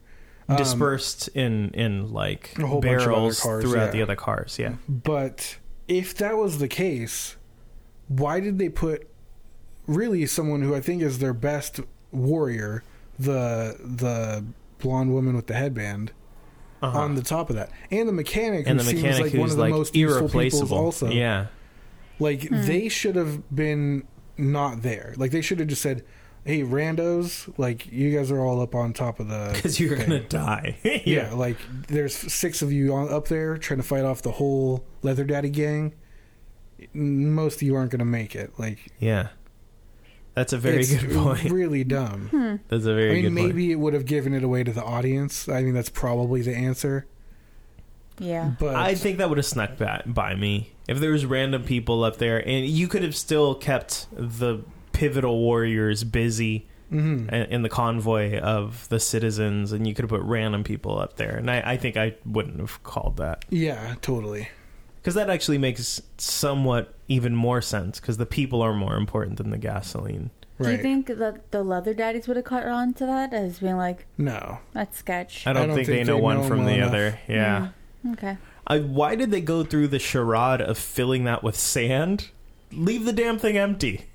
Maybe it's like I trust the mechanic. Maybe it's meant to be carrying that weight and it would move different or like be noticeable if it didn't like have that kind of heft to it. Maybe it was tactically an advantage, having like the strength of it to like push other cars off the road or something. Okay. But yeah, to me it seemed like a lot of waste of time. It does seem just like a funneling sand into this tank. Yeah. I was going to bring back a segment towards the end of this, Jimmy, that you came up with. Real questions. Okay. You remember that? That was the thing that you brought. You brought it up. I don't remember the first time it was brought up. I don't remember bringing it up. That you invented it, but this was going to go towards the end, but I'll just bring it up now. Did Max know that he was driving a decoy? So that's why I said earlier I was confused on if they were like double crossing him or not, because it kind of felt like it, and I'm losing track of some of the plot of this. Okay, but like it kind of felt like they were not. So I don't know if it's that like they weren't double crossing him, but he didn't know that it was. They weren't being forthcoming. Yes. I don't know if that's what it was. It's a callback from a bit from before. Go on. I think that's it. I don't think that they were like straight up just like we're betraying you or like whatever. He did come in late in the game though. Mm-hmm. So maybe they just didn't get the chance to brief him on it. I just feel like that's effed up. He should have been informed. Well, I also think that they might not have thought like he would go along with it if he knew that he wasn't really carrying the gas. Like, fair. I feel like but still a jerk move. I would fight a lot differently if I knew that I was a decoy than if I was like, I need to make it, you know? Yeah. And they don't know him, so like it's not like he's their friend and they're gonna tell him the truth. Well, if I was driving a decoy, then my emphasis would be like just keep going. But he doesn't know or care about these people. No. I know that. But if I was driving a decoy, it would be a lot more about evading these people. Mm-hmm. There's a certain kind of driving that makes it possible for the warriors that are up on the tank to fight off these people. That's necessary because they need to have a sustainable defense of this tank. But then I feel like fewer lives would have been lost if he's just like, I know this is a decoy, but I'm just drawing these leather daddies away from the real convoy. I think that Max made it clear that he doesn't care about people. Like, I don't think he's a bad person. I don't think he's going out of his way to hurt anyone. But I think that, like, he's not signing up to be a decoy. I think he's in this because he's like, at the end of this, if I'm the only survivor, I get all this gas. And if we all make it to the rendezvous point, I at least know that, like, I'm going to get something out of it because I have hands on it. I feel like if they were like, oh, yeah, we're actually, you're not going to be anywhere near the gas, I think he would have been like, well, then screw you guys. Like, I'm out, you know? I'll just keep scavenging like I have been. What do you think, Shanley?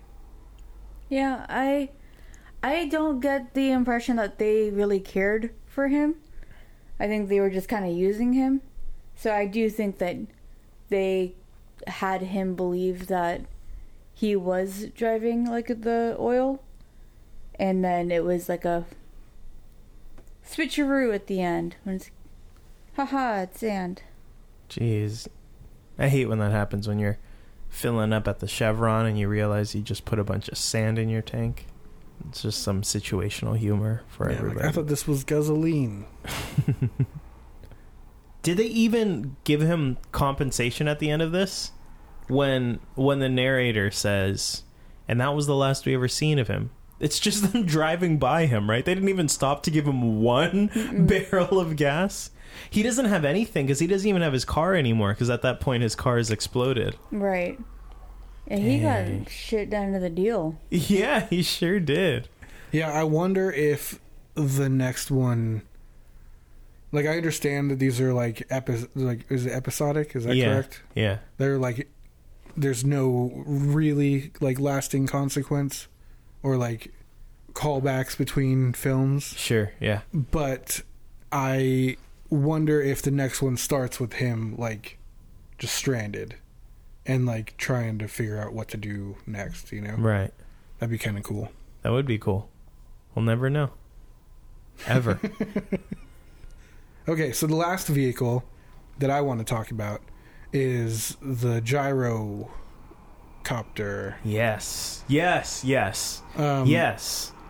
And I think we can flow this into the character if we want. But Sure. Yeah. that thing was crazy. Love right? the gyrocopter. That was pretty cool. I liked it because it felt like impressive, but also at home in the world they created. And also very scary to pilot. Yeah, that's what I meant by that. Like Yes. it's You're going to fall directly out of the sky immediately. it's like a motorbike helicopter. It sure is. But that effect is unbelievable. Like, is that thing real? Like, did they build one of those that actually functions? I mean, I don't know enough about like physics or mechanics or aerospace technology to know anything about this, but it seems like it would work to me. It seems I feel like they had a helicopter stuntman just flying a without the real shell, one. Yeah. and it seems like that would make sense. And obviously you Seems have dangerous. you have the actor who plays the gyro captain, and there are some really close-up shots where he's just clearly on some sort of crane that's just out of frame. But that effect looks good. But there are these other shots that just seems like it's a stuntman piloting an actual motorbike copter. Well, a helicopter works by pulling air from above it down through the blades, but like pushing it below to Right. hold it up, right? Right. So the force that it would have to generate being just like a couple feet above your head with nothing in between seems like it would maybe be impractical. Yeah. Well, then how did they get those shots then? You're right. They must have done it. I have a really big question for you guys. Gyrocopter or Air Gordon? Go. Definitely gyrocopter. Gyrocopter. Shan? Air Gordon. Is that Batman? Or what No. Avanti! From Wild Wild West. You remember they have okay, a very yeah. similar vehicle? I mean, theirs is more like a glider bicycle, right? Yeah. Yeah. I think I'm gonna have to go with is it gyrocopter? What is it? The gyrocopter. Yeah. Gyrocopter. Okay. Follow-up question. If you had to ride in one to save you from a situation, which one would you prefer to ride in? Definitely the Air Gordon. I don't know. I feel like I trust it more. Hell yeah, I would. But I also feel like it feels like whimsical. And do I want to be in something that's like definitely scary but feels badass? Or do I want to be in something that feels like, You're the kind of person that in a survival situation, you're like, well, at least I go out looking like a bat. yeah. That's really good. If I made a gyrocopter, Shanley would not get in it. Well, yeah. I'm not getting into anything you make. Okay, but this thing you'll get in, who do you think made it? The A gyro mechanic? captain. No. The gyro captain made that. Yeah. You know, I think that's a risk I'm willing to take. Wow. Wherever you go, Jim, I'm going. Thanks, bro. I support you. I I know can you speak do. for one of us. If I made a gyrocopter, I really do think you would get in it Hell, with me. yeah, I would. I think you would Let's say, maybe let's start want small. me, you Let's maybe start want small. me to do it first one time. Like, we're not going off of any buildings. We'll start in Yeah, the we'll park, start on the grass. and we'll kind of just hover, over the grass.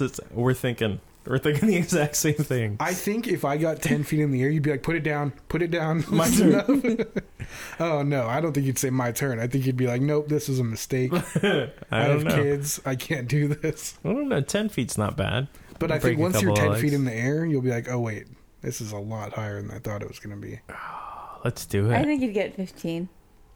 15. Let's do it. Let's just do it. Okay, down. We're done. We're doing it. Okay, so we're jumping copter, and can we talk about the character, Yeah, sure. the gyro captain? First off, he's the train man from the Matrix movies. Do you know you remember the train man? Who's that? I think he's actually only in the Matrix Revolutions. He's in the third one. When Neo gets trapped in a subway platform and it's like a circle. but not like a regular circle, like a freaky circle or a triangle, if you will. He's just this creepy guy, and he tells Neo, "You don't get it, do you? Down here, I make the rules. Down here, I'm God." And he beats up Neo. Well, fucking spoilers. I'm sorry. It's a very small... It's like the opening scene of the movie. No more Matrix spoilers. I don't think I've seen the third one. Oh, okay. Were the white dreadlock twins in the third one? No, they're in the second one. Okay, so I don't think I've seen the third one. Okay. Well, so Gyro Captain is in it. He's the train man. That's insane, because this movie came out in 1981. Well... And that movie came out 20 years later. Well, and he did not look young in this. He didn't look old, but he did not look young. Well, if you knew what the train man looked like, you're like, oh yeah, he's definitely fallen apart. I could look it up. Coincidentally, I didn't see him and recognize him as the train man, but coincidentally today I was thinking about The Matrix, because at the time of recording today, Matrix 4's trailer just dropped, and I started thinking about the different characters in the sequels, thought about the train man, and just coincidentally was like, that's the freaking Gyro Captain. That's crazy. It blew my mind. That's pretty cool. So cool. So I like this dude. He was fun. He was maybe the most likable male character in the movie for me. Yeah. I can see that. Second most. I'm going to say for sure second most. But I liked him a lot. First most is Little Petey. Yeah, Lil Pete. God dang. So I really liked him. I liked that he was really impressed by Mad Max. Like, he tries to rob Mad Max. He buries himself in the sand. Such a good trap. And is like, knows that people are going to see his helicopter and be like, what? And so Mad Max comes over to investigate that.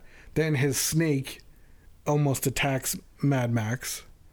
And he pops out while Mad Max is distracted by the snake. He's in like a 6 foot deep hole. Yeah, he's buried himself entirely in the sand, but in a way that he can immediately leap out of it. He's on one of the star bouncing platforms from Sonic the Hedgehog. Mm-hmm. He's just standing on top of one of those. So he bursts forth from the ground. See that? I brought the 4 thing back here. Nice.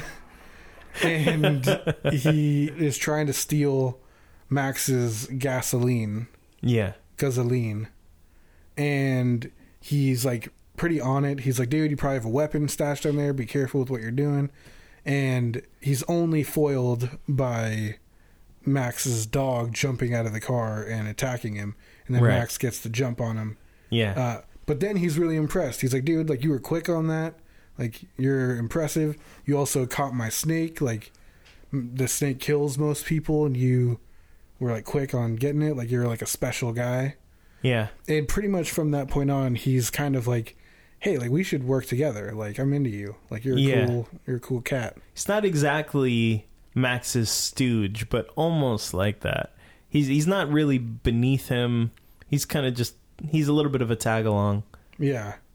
And because Gyro Captain kind of brings something to the table, because Max is just a drifter. He's coming through this area. He doesn't know the politics and the workings of the area, but the Gyro Captain does.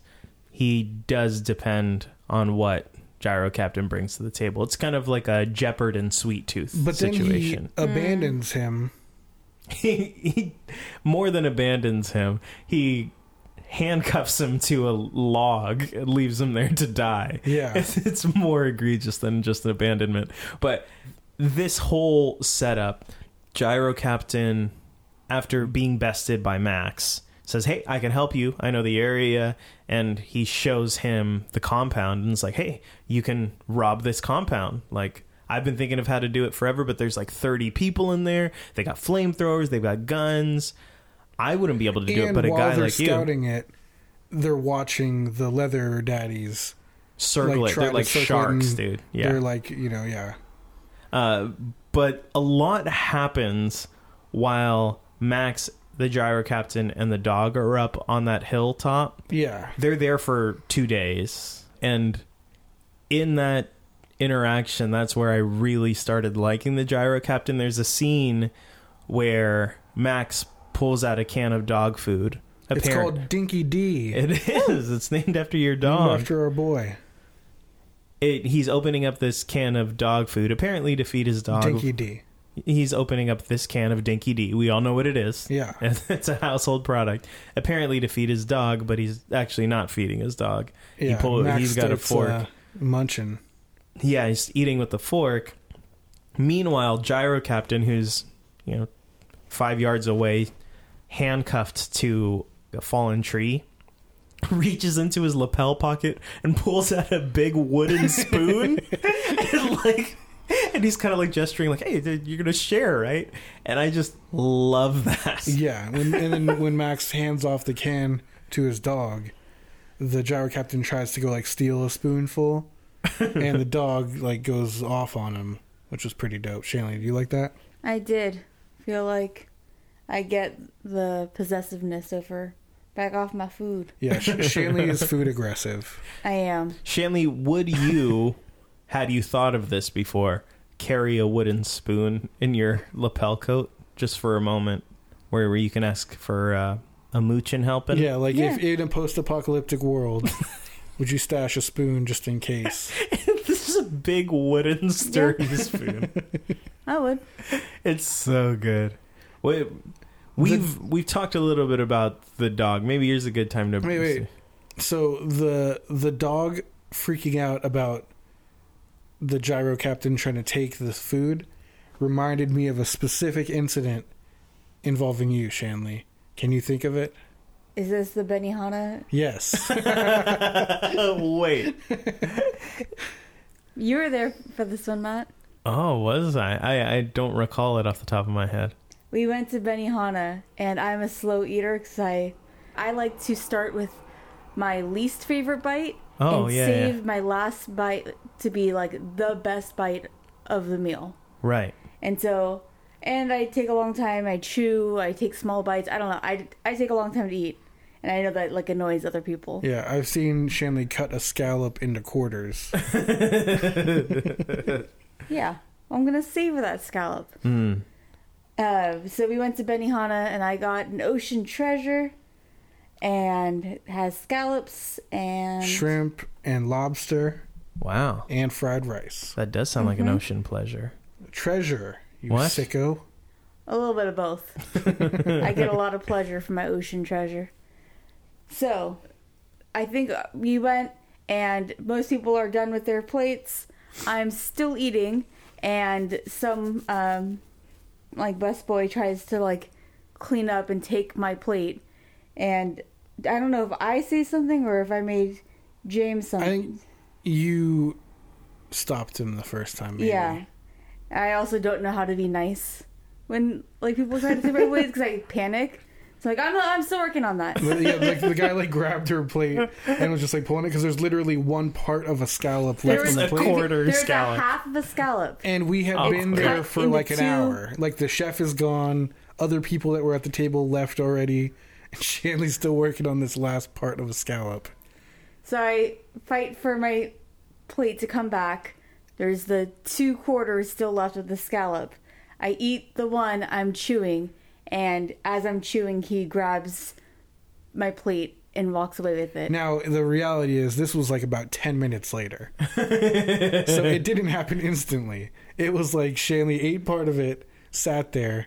I do remember was waiting, this. And then the guy snuck up behind her and grabbed it. He got snaked. She didn't even see it happen. Then she like turned and her plate was gone. And then Shanley was biting his hand like the feral boy. Yep. I was so sad and then instantly angry. I was just like, who took my plate? I wasn't done with that.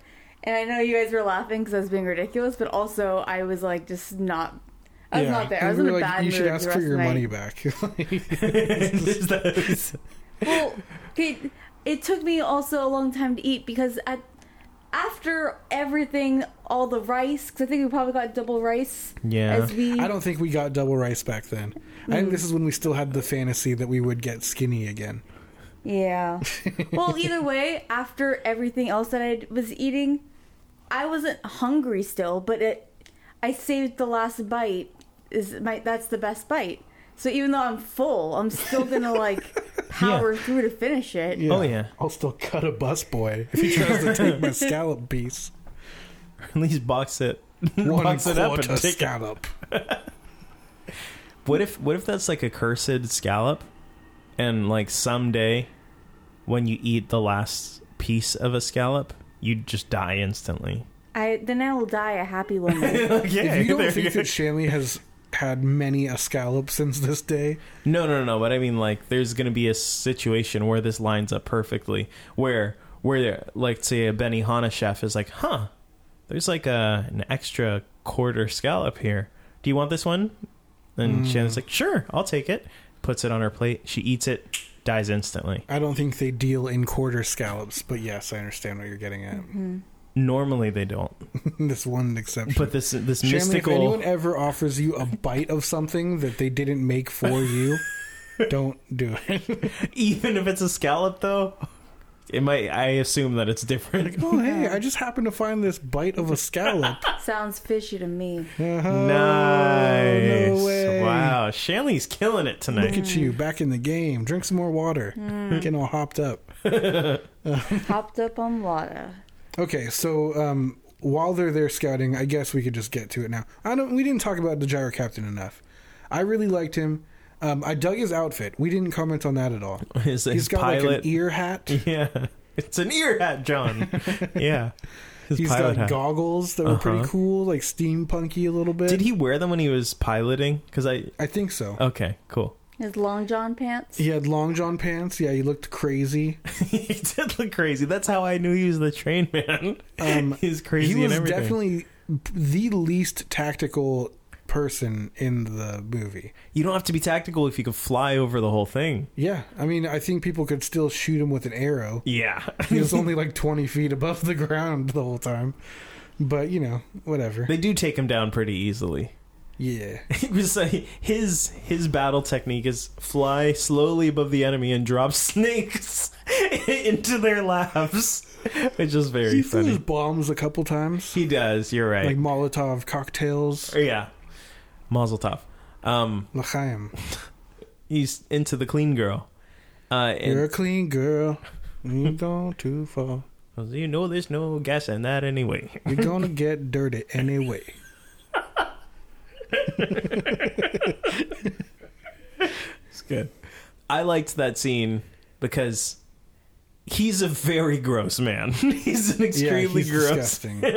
But he's like, all right, you know, here's my plane, or here's my copter. Let's go. And she's like, you know what? This is my family. And he's like, you said you wanted to go, and it's kind of icky. Earlier, there's an old man who says like, "Oh, is there room for two on that?" And he's like, he looks at the girl and is like, "Mm-hmm." yeah. And then like so the guy's, I think that's her dad, and he's kind of like, "Okay, like take my daughter with you, you pervert." I mean, that's totally what happens. And then he's like, "Oh, like, ooh, like a clean lady." But then at nighttime when they're just going to escape together, she's like, "This is my family. You can't leave." He's like, hey, you said you wanted to do this, and it's gross. She's like, I'm staying. And he's just like, okay. And then she goes back, and then he kind of like decides, I guess I'm staying too. It's like, I like this guy. He's disgusting, but there's something to him. Okay, perfect segue. So, I think that when he saw the rape scene, it changed his raping ways. Shanley, what do you think about that? Yeah, I felt really uncomfortable. I felt like you're watching this rape scene and you're watching it kind of happen from afar. Like, we're seeing him look through. Is it called a telescope?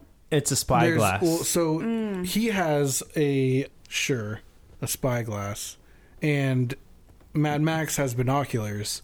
And then Mad Max sees him looking through that, and it's grabs a it from him, spyglass. and then it's hands like him his 3 binoculars. feet long, maybe 4 feet long. Yeah, it's definitely like a Barbosa Jack Sparrow kind of situation. So we watch this scene kind of unfold, where this woman's getting like pulled That's out another of the car. reference. Sorry, I wonder if that's tied into this. The Jack Sparrow and then Barbosa Spyglass? with the bigger one. Like, I wonder. I mean, it could just be its own thing, but Yeah. this did feel like that's kind of borrowed. Barbosa or what? Borrowed. Okay. Go ahead. So we're watching this unfold.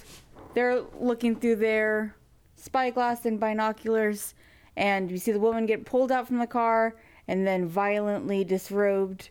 Yeah. And I feel like I couldn't tell, especially the second time watching that part, like what the music's supposed to be, you know? But like I feel like you're supposed to be like, oh no, she's in danger. Yeah. And then I feel like it cuts back to his face, and I can't tell if we're supposed to like feel that, oh no, that's not cool, you know? Like shock of what's happening, or like kind of felt like Peeping Tom-esque. Oh.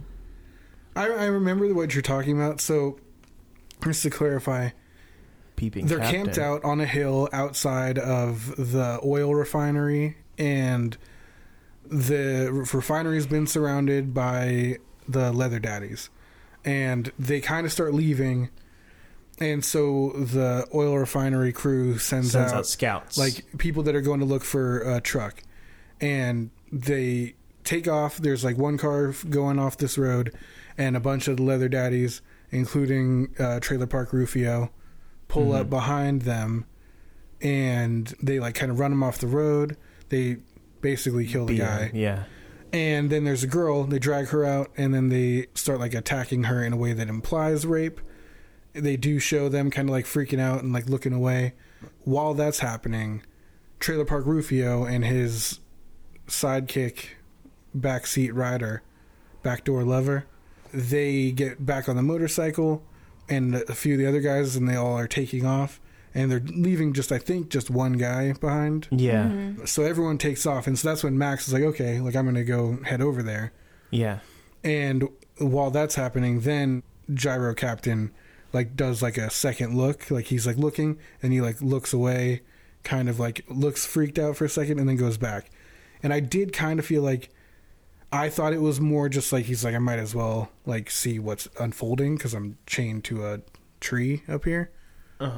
But I do get that there was kind of like a, dude, like, are you like into this or something? Why are you looking? Like, there is like an ambiguity about it, especially because so far he's only been the guy who ambushed Mad Max, our hero, and then was talking about robbing these people. So it's like we don't know if there's any redeeming qualities to him. But I do think that he was not okay with it. Like, I think that he was, like, looked a little uncomfortable with it. I just think, I don't know. I mean, I'm not going to sit here and defend watching a rape, but, like... Yeah, I can see that. And I think that's why I felt uncomfortable, is there were times watching it where I felt like, oh, okay, he's uncomfortable too. And then there's times where I was watching it and it's like, oh, maybe he's not. Maybe he's into this. Trying to catch a glimpse. Yeah. I was shocked that they show the view when he looks back. And, like, at first I thought they were just going to leave it where it's like, oh, she's about to get raped. But then they show back and she is getting raped. Like, there's, like, a dude. The dude is, like, fully, like, on her and, like, thrusting. Yeah, it's brutal. It's like, oh, wow. Like, that's okay. Yeah. And then, so, like, the telescope view pans from him to the, like, guy that was with her, who's like all bloody and slumped over on a car.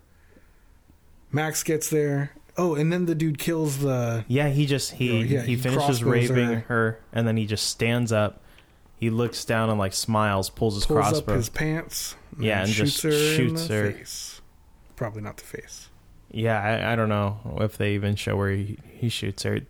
But yeah, he just kills her. Mm-hmm. And so... Yeah. So that was pretty brutal. I mean, I liked that they showed it because, you know, that's like what would be happening here. I feel like they didn't shy away from like that things would be pretty shitty. Like, it's kind of like a morally gray movie across the board. Like, there's not really anyone who seems like a pure, like, doing the right thing, defending people. Like, there's everyone's kind of having to live in this benevolent like, people. Yeah, I mean, there's clearly worse people, but like everyone's kind of just in a survival mode and like, you know, taking what they can. Clearly, but it does show in this like how deplorable the gang is. Yeah, that they all just like were like, okay, like, you know, we're all gonna head back now. You go ahead and rape the girl. Yeah, it's pretty rough. Yeah. Did Max kill that dude? Yeah, he shows up with bolt cutters.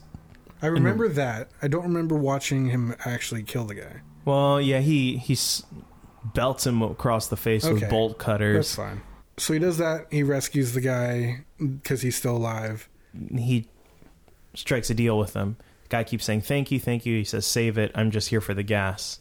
So the man who's just been attacked by the gang says, yeah, as much as you'd like, just bring me back to the compound. So the deal is Max gets him there. He gets a bunch of gas, and then Max will just continue drifting. Yeah. And that's how Max gets caught up in all of this wasteland politics, as it were. All right. Well, you guys want to popcorn around some characters? I feel like it's hot in here. Everyone's kind of fading. Yeah. We talked about some of the funner ones. Yeah. We don't spend enough time with any other character to be able to delve in as deep as we did with Gyro Captain and Max, and we didn't really go that deep with either of them. It's just it's a very slice of life kind of movie where you don't get a whole lot of that sort of stuff. First guy I want to bring up, what is the deal with that old-timey, like, British colonel guy that lives? Yeah, he looked like Patton. Like, he had like a leather, or not, like, he had like a brown jacket with like medals on it and a helmet. He's walking down after Humongous makes his whole speech about, we will spare your lives if you just walk away, like leave us the oil and the refinery and whatever. And immediately they cut inside and everyone's kind of like, we should do it. Da, da, da. And yeah, that old man comes walking down from on some structure and says, all right, that's it. I'll talk to this Humongous. He's a reasonable man, open to negotiation. It's like, no. Like, what are you talking about, you psycho? Yeah. Like, I think he got the wrong read on it. He's like a riding crop in his hand? Yeah, he's like a riding crop. He's like, what are you going to do? Like, that's insane.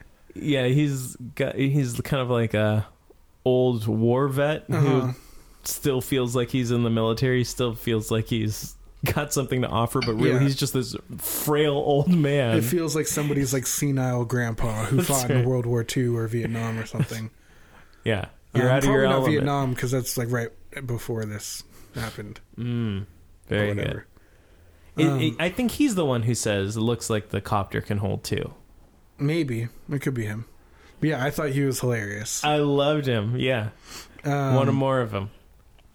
I wanted him to like have this illusion of grandeur and like military prowess, and then go down in a blaze of glory saving people. That would have been cool if he like did like a sacrifice play, like he had like a dune buggy and like crashed into someone to like protect someone else. That would have been sick. Yeah, he's great.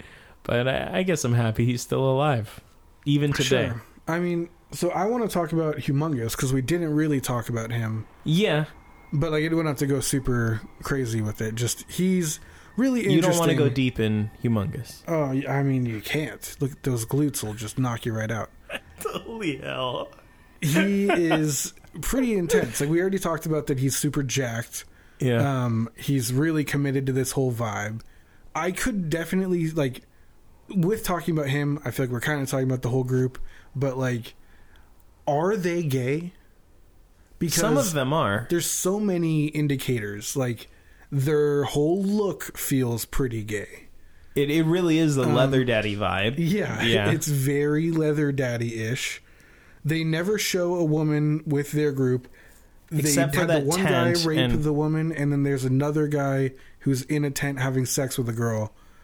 But other than those, like, we never see a girl in the group. It's just those two things happen. Right. And not to say that rape is a viable expression of sexuality, to be clear. When I brought it up earlier, I didn't mean to say that, like, oh, this is okay. Just want to be clear. Rape is not okay. Okay. Taking a firm stance on that. Bold take. I'm going to say never. Dude, I can't believe you just said it. Well, there goes all of our ad revenue. So, I think they're gay, but I am not 100% sure. And he's also commanding his whole group around with, like, the thing earlier, the smegma crazies to the left and gay boy berserkers to the gate. Like, he's saying that. And I could definitely see someone joining their group not being gay, and then all of a sudden he just starts saying stuff like that, and it's like, okay, well, like I feel like when is the right time to be like, we're not gay? I feel like maybe they just kind of had to go along with it. Like, not saying that they're definitely not, but I wouldn't be surprised if it was just kind of like this crazy dude who just has the charisma and the body to be the leader of a band of violent desert pirates in the desert. If he just starts saying, and we're all gay, like, it's kind of intimidating to be like, no, we're not. Like, I feel like you can just say, oh, shit, all right, I guess. I mean, if the Tiger King can make a bunch of people gay, Humongous definitely can. Yeah, the Tiger King is not as charismatic as Humongous. Oh, he's definitely more charismatic, but he doesn't have the looks. Really? You think so? Humongous he's got this sort of, he's such an interesting character because he's mostly nude and he's got this freakish musculature and, you know, some sort of facial disfiguration, and he's extremely the least protective wear other than his head and his crotch. He has like no protection on his torso at all. But he's so eloquent and like sophisticated, and kind of like soft spoken almost. Yeah, like, it's kind of Bane-esque. He's very Bane. Yeah, I was gonna say that, and that's kind of how he rules his company. Mm-hmm. The way Bane is like, search them and then I will kill you. It's kind of a Humongous vibe. Yeah, totally. Very interesting. I'm more interested in what he wants than what Mad Max wants. Because Mad Max, like, who knows? I don't know what's going on with that guy. But Humongous is working towards something. Like, he's organized. These guys seem difficult to control. Like, they're wild, they're bold people, they're wearing crazy outfits, and he's like keeping them under his thumb and working to be like, this refinery is going to be tough to take, but we're going to do it. So he wants something. Like, he's like building towards further progress in this world. And I'm really interested in that. I want to know what his like plan is. It's a little bit of Gary Oldman in Book of Eli. He's kind of like the only bad guy who has ambition that's bigger than just robbing someone and surviving another day. Mm-hmm. He's trying to build something lasting. Yeah. I was getting a lot of Negan from The Walking Dead. Never watched it. He's Jeffrey Dean Morgan's character in that. But he's super cool. Yeah. But he's kind of like cool, likable, laid back guy, but he's like got everyone like controlled by fear, but he has like a big ass group that's like willing to like die because he says so. And it's like very intense and like cool and impressive. And he builds like, he's trying to like rebuild society.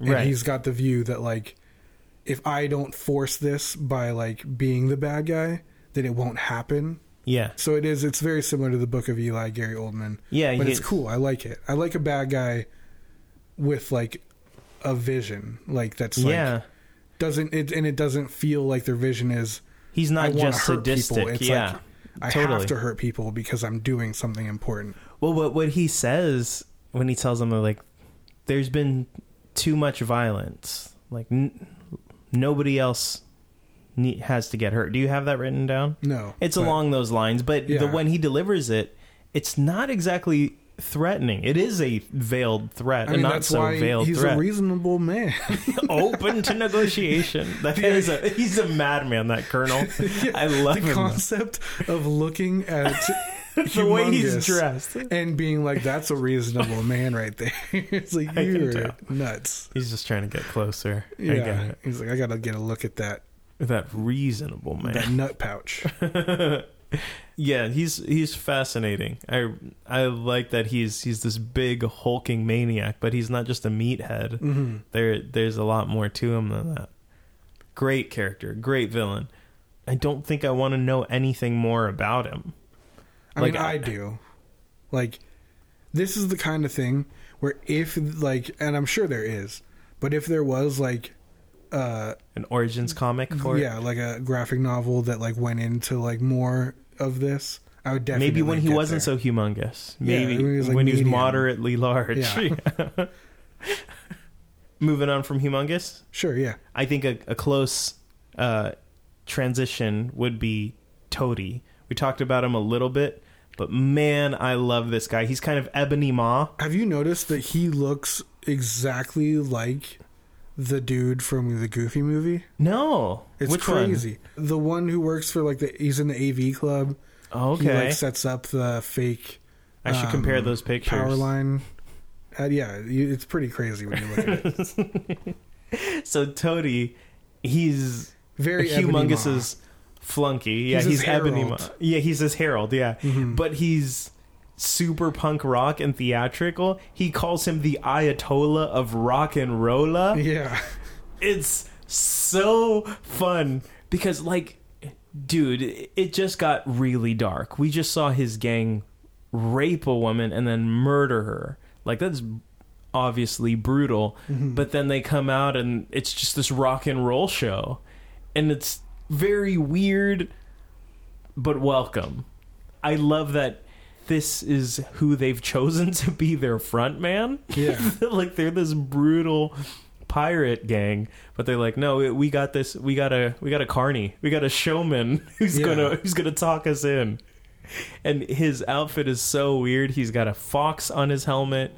He's got like chrome car emblems that he's ripped off of things over the years, tied up on his sweater, and stuffed animals hanging from his belt buckle. And he's great. Love the Toady. Loses some fingers, then eventually dies in the car bomb, right? Yes. So the whole movie, they're teasing this booby trap that Max has attached to his car, and ultimately the Toady falls victim to it. Yeah. But he is cool. And I like that one thing really stood out to me is when the feral boy throws the boomerang and it cuts off his fingers because he tries to catch it. Yeah. Everyone, including the Toady, like laughs at it. Like the whole gang is like cracking up that he just got his fingers cut off, and he's like laughing too, and then just moves on. Like, that's pretty badass. He just lost 3 fingers, dude.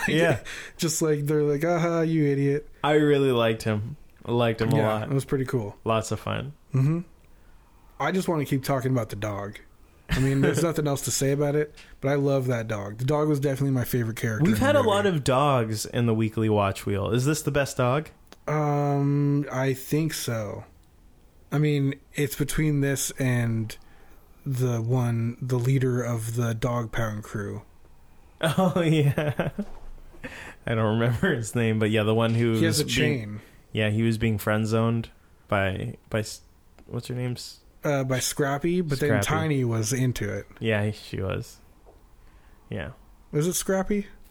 That's what I thought. I think that it's is Scrappy and Tiny. Yeah. Shanley. She's out. Damn it. She's not feeling well. We'll Yahtzee. What I liked about the dog is it's not a super ferocious looking breed. Mm-hmm.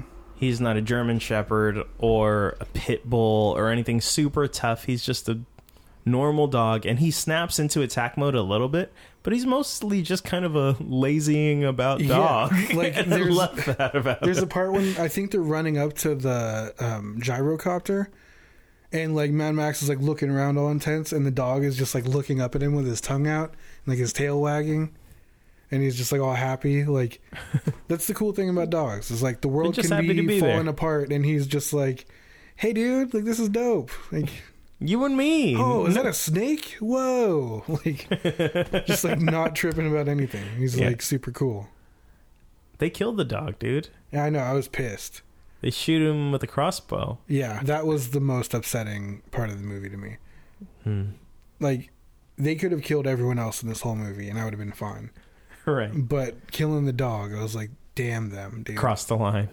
Does the white trash Rufio, Trailer Park Rufio, kill him? No, it's kind of a random dude. Toady and random dude. They're the ones. Oh, is it the motorcycle cop looking dude? The like T-1000? Maybe. I don't know. I don't remember who it was. It was just a faceless person to me. But it's when they're chasing Max after he's left the compound. Crashes the car. He's all messed up. Yeah. He stumbles out of it, and then they shoot the dog. Yeah. Yeah. That was rough. Rough. There's the mechanic that they wheel around on a winch. Very cool character. I didn't like him that much. Really? Yeah. I thought he could have been cooler. What about that scene where... I thought he should have been cooler. I thought he was very cool. I thought he's he should have hanging been more from a spunky. winch. He should have been a funnier character. Well, I thought that the one funny scene of the movie is where Papagayo is talking to one guy. He's just giving him words, and that guy's shouting. When they're yelling, and then someone's talking to him, too? Yeah, so the mechanic, who could easily just yell back, he's like, tell him that the carburetor is cracked, all these sorts of things. Yeah. And then Papagayo says, how long? How long? How long? 24 hours. 24 hours! 24 hours. Tell them they got 12. That's so good. Like, why wouldn't he just yell back out to him? It's like, no, I'm not the yeller. Yeah, I'm not the yeller. I'm the mechanic. You know what? It's so good. When people don't have a sense of purpose in the group, they start to like lose their investment in it. So I think they just needed to make sure that everyone was incentivized to like be a part of the team. I have one job to do in this compound. It's stupid, but I'm gonna do it. I really think that's what's happening. Like, I think that if the guys were just there and it's like, I'm the leader, that guy's the mechanic, you two just don't have anything to do, they're gonna get bored and kill someone. Go join the leather daddy gang. You got to keep them occupied. You do. They were just really loud, obnoxious people. You know what you're really good at? Shouting. That'd be hilarious. Could use that. In a post-apocalyptic world, I think people would get really creative with like punishments. And I think that could be a thing. Like, if you get caught stealing extra rations, tomorrow you have to be the yeller. Like, so unnecessary. You're 20 yards away. Doesn't matter. It's your job today. You're the yeller. Tell them I said 12 hours. That's hella funny. I did like that, but I don't think the mechanic was good in that. I thought that was just a funny idea. I liked him as a character. I also thought the imagery is cool of just him kind of swinging about as they push him on this winch. It's really cool. I don't think we should get too much into it, but none of this movie looked familiar to me, so I was worried that I might have seen this. Right. I don't think so, because nothing was familiar. Same experience over here. But I do think I saw some of the third one. Right. And so I think that might stand out a little bit more to me. I think Tina Turner's in that or something, right? Yeah, she is. So you know it's good. Yeah, it's got to be. But I definitely saw Fury Road, and you haven't. So what? I was thinking, stupid. What's thunder got to dome? Got to dome with it? That's really good. No, I was gonna just. Good. It's nothing. I was just gonna sing the lyrics. I made myself not do it. So I'm glad you came up with something more interesting. What's thunder got to dome with it? That's good. It's off the dome. Dome with the B. Dome. Beyond Thunderdome. I like that. So in Fury Road, it's a really cool movie. Uh-huh. It feels, in many ways, like a reimagining of this movie. I don't know if there's any other characters to bring up. Not really. One thing I wanted to do this week, I don't know if the listeners have been made aware of this. Shanley's gone. We lost Shanley. One thing that I wanted to do is try to speculate about what we think would take place in the first Mad Max. Right. So I know we're both vaguely aware of what this whole thing's about. But like specifically, what do you think would be shown in the first one? I can go if you want, or you can go first. Either way. Yeah, since you posed it, I'll answer. I'm imagining Max and a love interest fall in love before the collapse of things. Mm-hmm. Then it's about them surviving in this world, and maybe they together get the car in that movie. Hmm. Maybe that's his reward for doing some sort of Mando-esque deed like he's doing in this one. They get the car, and surprise, there's a puppy in the back seat. Aww. Wrapped in a red bandana. Okay. Because she found out that since the harsh conditions of post-apocalyptic... I don't know why I did that. The post-apocalypse, she can't have children. But now their love is being funneled into raising this puppy. Towards the end of the movie, they say, what should we name it? And she says, let's name it. And then credits. That's Mad Max, the first one. Okay. And so just in between that one and this one, she's just gone? Yeah, she's killed. In the opening credits, we find out that she died between both movies. Okay, cool. Yeah. All right, so that's interesting. I like that you tied the dog into it. Thanks. That's very cool. I tied him in a bandana. Uh-huh. I'm surprised that you think that it's like a love story, like enduring the collapse of society. I don't think that he's as jaded as he is in this movie as he was in the first one. I think he was like a young, bright-eyed, bushy-tailed, in-love boy who's like sees the brighter things in the world. But then when his love interest is killed, then he's like, no, I'm just drifting through this world like a turd in the wind. That sort of thing. Huh, interesting. All right, I dig it. But he's got his dog. He sure do. Not anymore, though. Okay. Go ahead. So I'm picturing something a little different. I also thought there was like a missing love story in his life, but I think his lady died away from him before the collapse of society. Wow. Or like when it first started going down. Like when shit started falling apart, they're not with each other. He's at home with the dog, and she is with their baby out somewhere.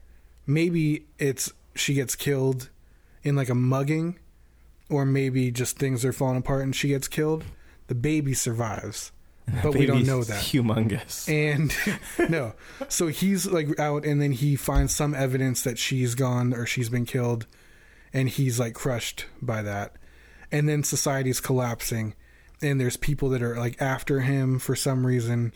And I think that the death of his wife happened before, and he just tells it to someone during the movie, or it gets like shown in like a flashback or a dream or something.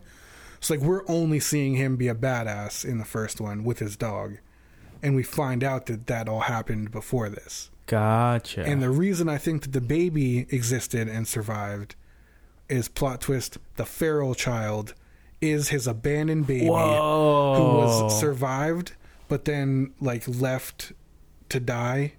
Wow. And then society collapsed and no one's trying to take up a baby when they're fleeing for their lives. And the kid... And that's why the kid's drawn to him? Can't speak, but the kid is drawn to him. Wow. And he's got like some kind of pull towards this kid. I think that's his boy. Oh. How about he wasn't a baby, he was a 1-year-old, and it was his birthday. Yeah. It was his birthday when he went out. And then so when he comes back and he gives him that happy birthday music box. Okay, see, I did mean, when I say baby, I'm talking about like 2 years old and under. Yeah.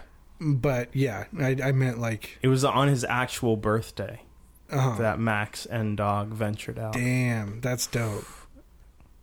I like it. Man. Like both of those movies. Yeah. Mad Max is not home when his wife and baby are attacked because he was at American football practice. And that's why he has shoulder pads. Yes. He brought his dog with him to American football practice. And they killed their beloved pet bull. And so he skinned that bull and made a black leather jacket. Yep. You think he gets the sawed-off shotgun in the first movie? The bull was killed with the wife, and the boy had to make a loincloth from the skin of the bull. By the time he gets there, most of the bull has already been skinned. He only has enough. All that's left is just a clear shape of a jacket and the bull's hide. Yeah, I think that's probably correct. Nice. Do you think he gets the shotty in the first movie, or you think he always? Oh, for sure. Yeah. I like that gun. I think his whole look is like set up in the first one. It's formed in the first one. I think we watch him use all of his stuff in the first one. Nice. Because he has like tools strapped to his leather jacket, and he has a shotgun. I think we like see him finding the utility for all these things, like adapting to this life. Cool. In the first one. I like it. Kind of sounds a little bit like Punisher. Maybe. I wouldn't know. The Punisher. Should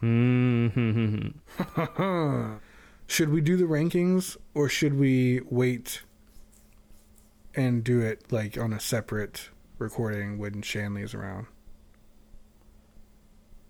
I don't think it matters. Like, we can cut in Shanley's rankings, or it can just be a mystery. Refer to it later. She can fill us in next week. Yeah. Where she ranked this one. Yeah, let's do that. Okay. Cool. So where did you rank it? I'm doing it right now. Oh, I see. See what this is. Well, I do want to ask you one thing while I'm doing this. Okay. What's up? What do you think of this category now that we've kind of gone through it? I know, like, it's different when you're the spinner, but this was a interesting and kind of unique concept for the wheel. Yeah, I loved it. I think you did a great job picking nominees for it, because I think my expectation is that the movies that fit this category, sequels to movies we haven't seen, my assumption was that the only way you could find a movie that none of us have seen would be for it to be some stupid, really weird, obscure movie. Sort of like how we watched Leprechaun 4 and Force. Yeah, totally.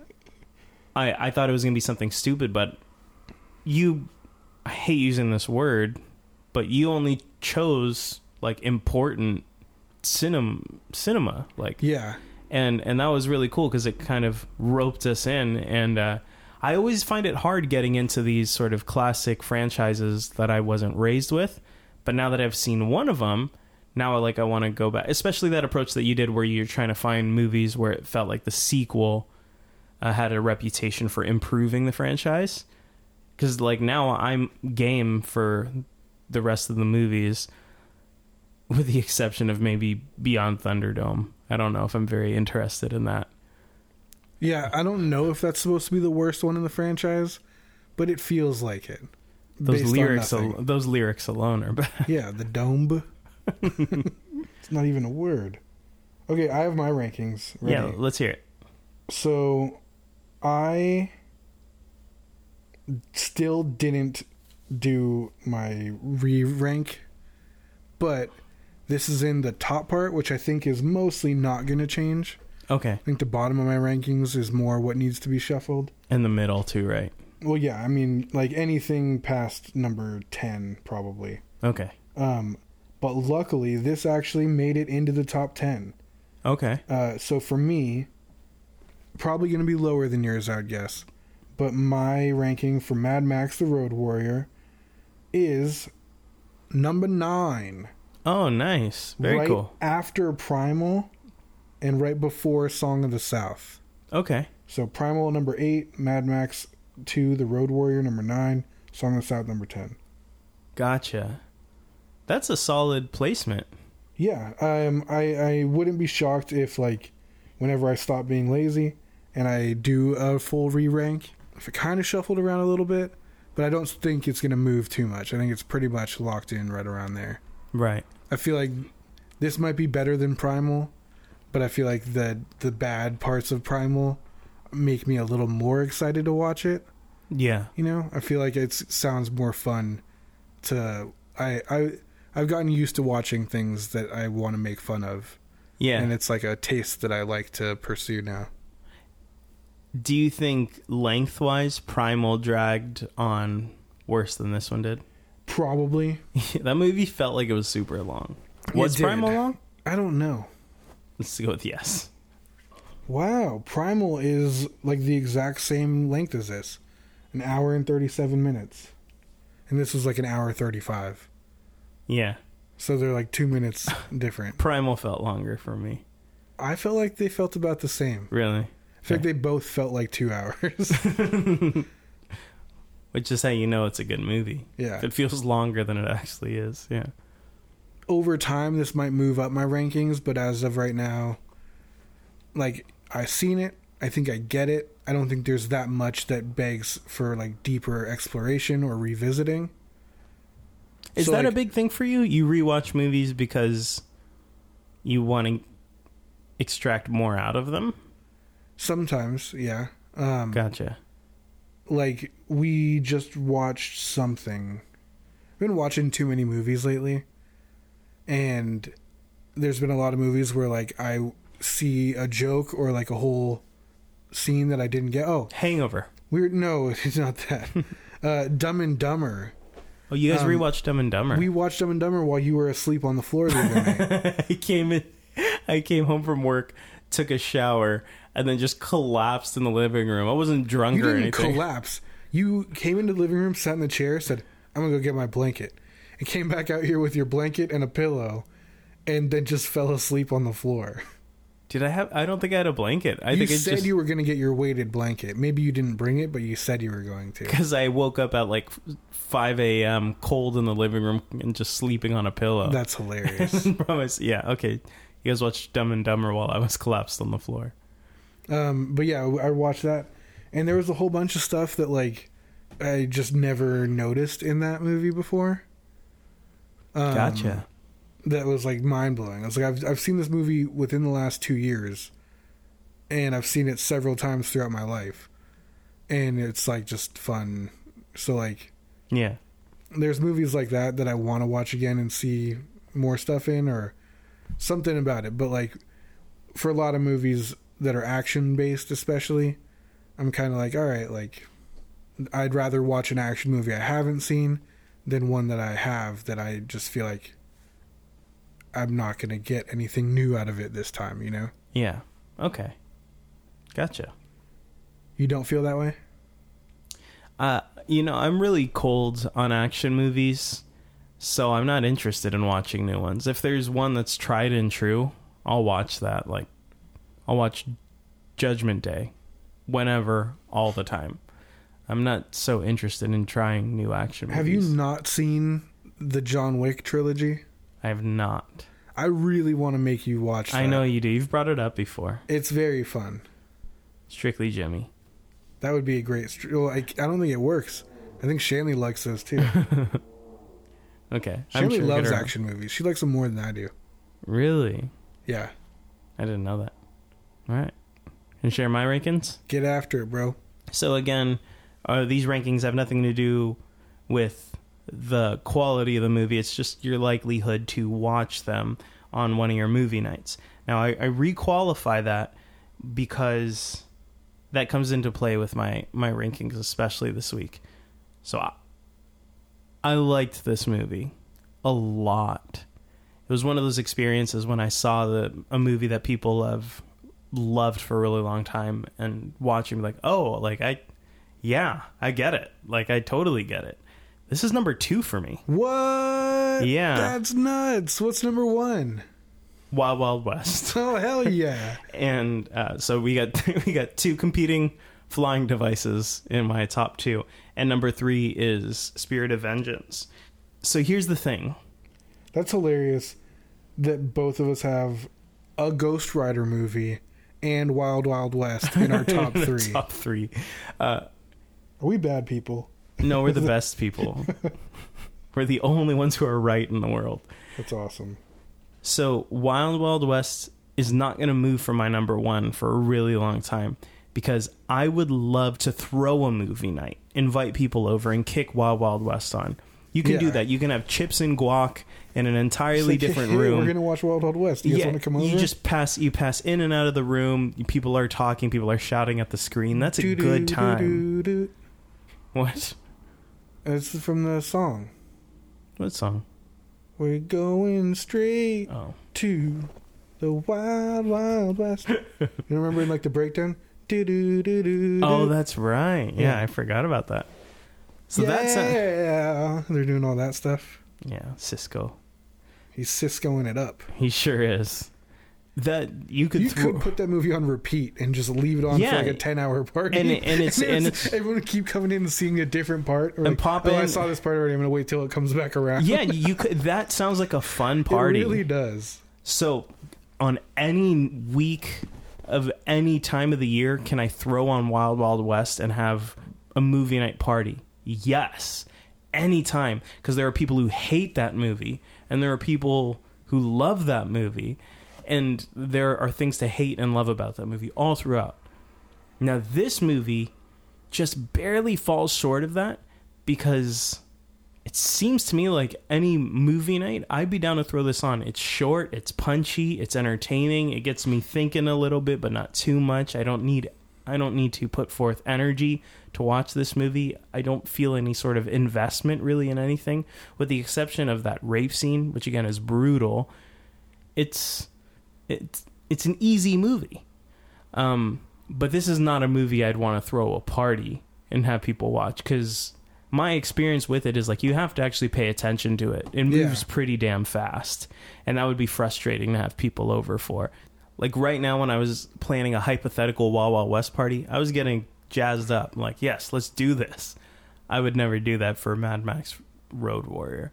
Totally. But I really, really enjoyed it, and I totally get it. And if I watch the first Mad Max and it's not as exciting for me, I'll be super disappointed. But I do expect that Fury Road will just blow my socks off, so I'm really excited to watch it. I think part of the reason I never got around to watching it is because I was mostly unfamiliar with the franchise. Mm-hmm. Everything else that it has going for it, I should want to see, but I think I'm kind of a completionist, and if I'm not extremely familiar with the franchise, I'm not going to jump into a Lego sequel for it. You know what I mean? Uh-huh. That may be also why. It also came out at a time where I wasn't watching any rated R movies. I was kind of like reconfiguring what sort of stuff I wanted to watch and kind of have an impression on me. I can't believe that's rated R. I believe it is. I guess I could believe it, but I can't think of why that would be rated R. I feel like it's not that bloody, and I don't think there's much, if any, nudity. Well, Road Warrior was rated R. Well, that's because there's a rape scene. Yeah. But Fury Road, I feel like, seems like PG, maybe, or PG-13. Right. Okay. Interesting. Okay, well, yeah. I guess, I have this similar gap between them. Mine aren't right next to each other, but I would agree with both of your statements about Wild Wild West party sounding awesome and Mad Max party not sounding great. I think I would move this up my rankings if we could find a version where the sound quality was better. Because honestly, like, I think that was a big problem for me. It's like I was constantly feeling like I need to turn the volume up or down, and it was very frustrating. Yeah. I feel like if I could hear the dialogue and the music simultaneously at a reasonable mix with each other, I'd be pretty stoked. I feel like this could be a lot better of an experience. Because the volume was maxed out. Oh, dude, it was so mad how maxed it was. Road Warrior. Yeah. He rode that warrior on the back of his motorcycle. With the chaps. Mm-hmm. With the chapless ass. Is it your favorite time in the whole wide wheel? It's about to go down. Reb Brown. Pew, pew, pew, pew. Woo! Hey-yo. On Tuesday, I woke up thinking, all right, I get to spin tonight. And I was like, oh, no, I don't. We're watching Jimmy's movie. And then we skipped tonight. We normally record this podcast on a Wednesday, but now we're recording it on a Thursday. So I just feel like I've been waiting too long. Yeah, it's messed up, dude. We've been neglecting your turn for so long. I know.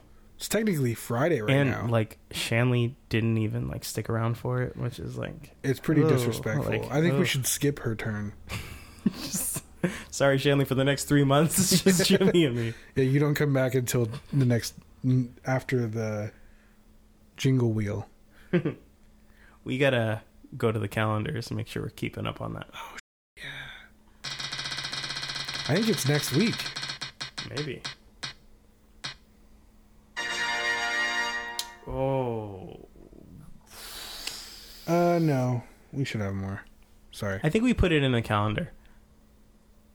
I got something that I have spun before. Okay. But it was a long time ago, so it's definitely valid. Matt's parents' recommendation. Nope. Damn it. That would have been cool because my mom's in town. I know. I was really hoping for that. No. Okay. You've spun it before, but it's been a long time. I shouldn't have left you. Without a watch wheel to step two. Step 2? Okay. So it could be... You said it's a long time ago. It could be failed superhero franchise. Could be bad sequel. Probably not Nicolas Cage filmography. I feel like I would know your reaction to that better. Probably not anything more recent than that.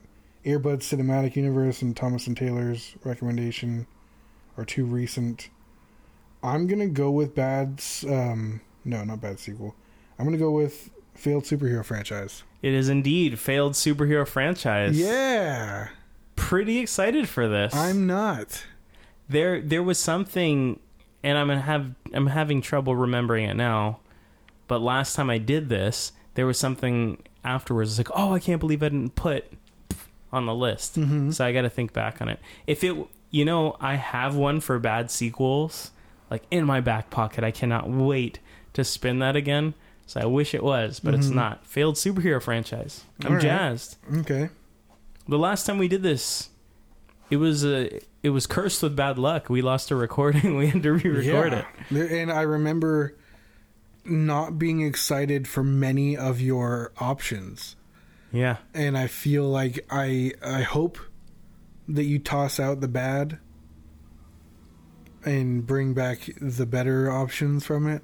But I'm not optimistic. Yeah. You think you're going to go all new? Fully new options? All male, all new? All male, all new. Yep. The way I like it. I'm a leather daddy. Leather daddy. I don't know. I would like to. I just, I'm not confident that I'll be able to think of that many, but there's gotta be. I mean, you only need 5. Yeah. I really hope that you pick something from, I'd say, the MCU era. So, like, not the MCU, obviously, because I don't think any of that works. Yeah. I would argue that you could go with, like, the Hulk. The Edward Norton one. That's like a failed franchise. I know that the fact that I said it means you're not going to pick it. But I think that arguably could fit. But I would say something from, like, high school to now. Or in the age of the MCU would be pretty exciting. All right, I'm having some ideas. I always feel, I feel very comfortable in this category. That's is great. My watch wheelhouse, if you will. Could you speculate? Are you going to try to pick something that you think we're all going to like? I don't know this time. I'm not sure. I think we've had it too good for too long. Did you think that we would like Steel? I thought you'd have fun with it. Our experience, for the most part, was what I expected it to be. I'm not excited. I feel like this is one of those categories that, like, the franchise failed, so we're obviously not going to watch something that was great. I will be honest when I say that there are a lot of failed franchise movies that have a lot of good things that I like. So that's not necessarily the case. Cool. I don't think I'm going to pick something that's atrociously bad just to stick it to us. Which on certain occasions I would do. But this is a beloved category for me. So I think I'll try to find something that is not 100% good, but yeah, we'll see. So when we put out our Phantom episode, yeah, I got a lot of people mentioning The Shadow or saying that they thought that was that movie. So I think it's Alec Baldwin, maybe? Alec Baldwin. Was The Shadow? He was, yeah. But a lot of people apparently experienced that one there. Like, I was aware of it. I don't think I watched it. Did you watch that? I don't think so. Did you watch The Phantom? Yeah. Mm-hmm. Okay. So yeah, I was surprised, but yeah, a lot of people on our social media reached out and were like, "Oh, I loved that movie," or like, "Oh, dude, like when I saw this, I got excited because I thought it was this movie," or "You guys should do this one too." Different stuff like that. So a lot of people threw out The Shadow. Just saying, for your consideration. Got it. I'll keep that in mind. Yeah. Cool. Well, let's tie it up. The unedited version of this episode is so far almost 4 hours long. Woo! It's gonna be so fun for you. Heck yeah. There's a lot of talking about asses and chaps. Yeah, I know. It's a weird episode. It's gonna It be started fun. off really strange.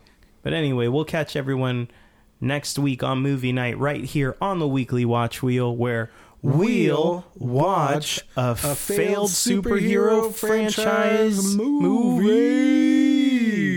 Up and away. Oh. Hey, that's one. Yeah, we can watch Up and Away. Yeah. Sure. Later. Thanks for listening to the Weekly Watch Wheel. If you had as good a time as we did, be sure to subscribe, tell a friend about us, maybe even leave us a review. Hit us up on Twitter at WKLY Watchwheel or via email at weeklywatchwheel@gmail.com. Peace! It's the Weekly Watch Wheel. Yeah. I think it's the wire, dude. Because there was a couple times when my wire wasn't working good. Yeah. And now it's been Shanley's. That's a possibility. It's even that's a cable, not a wire. You're an asshole.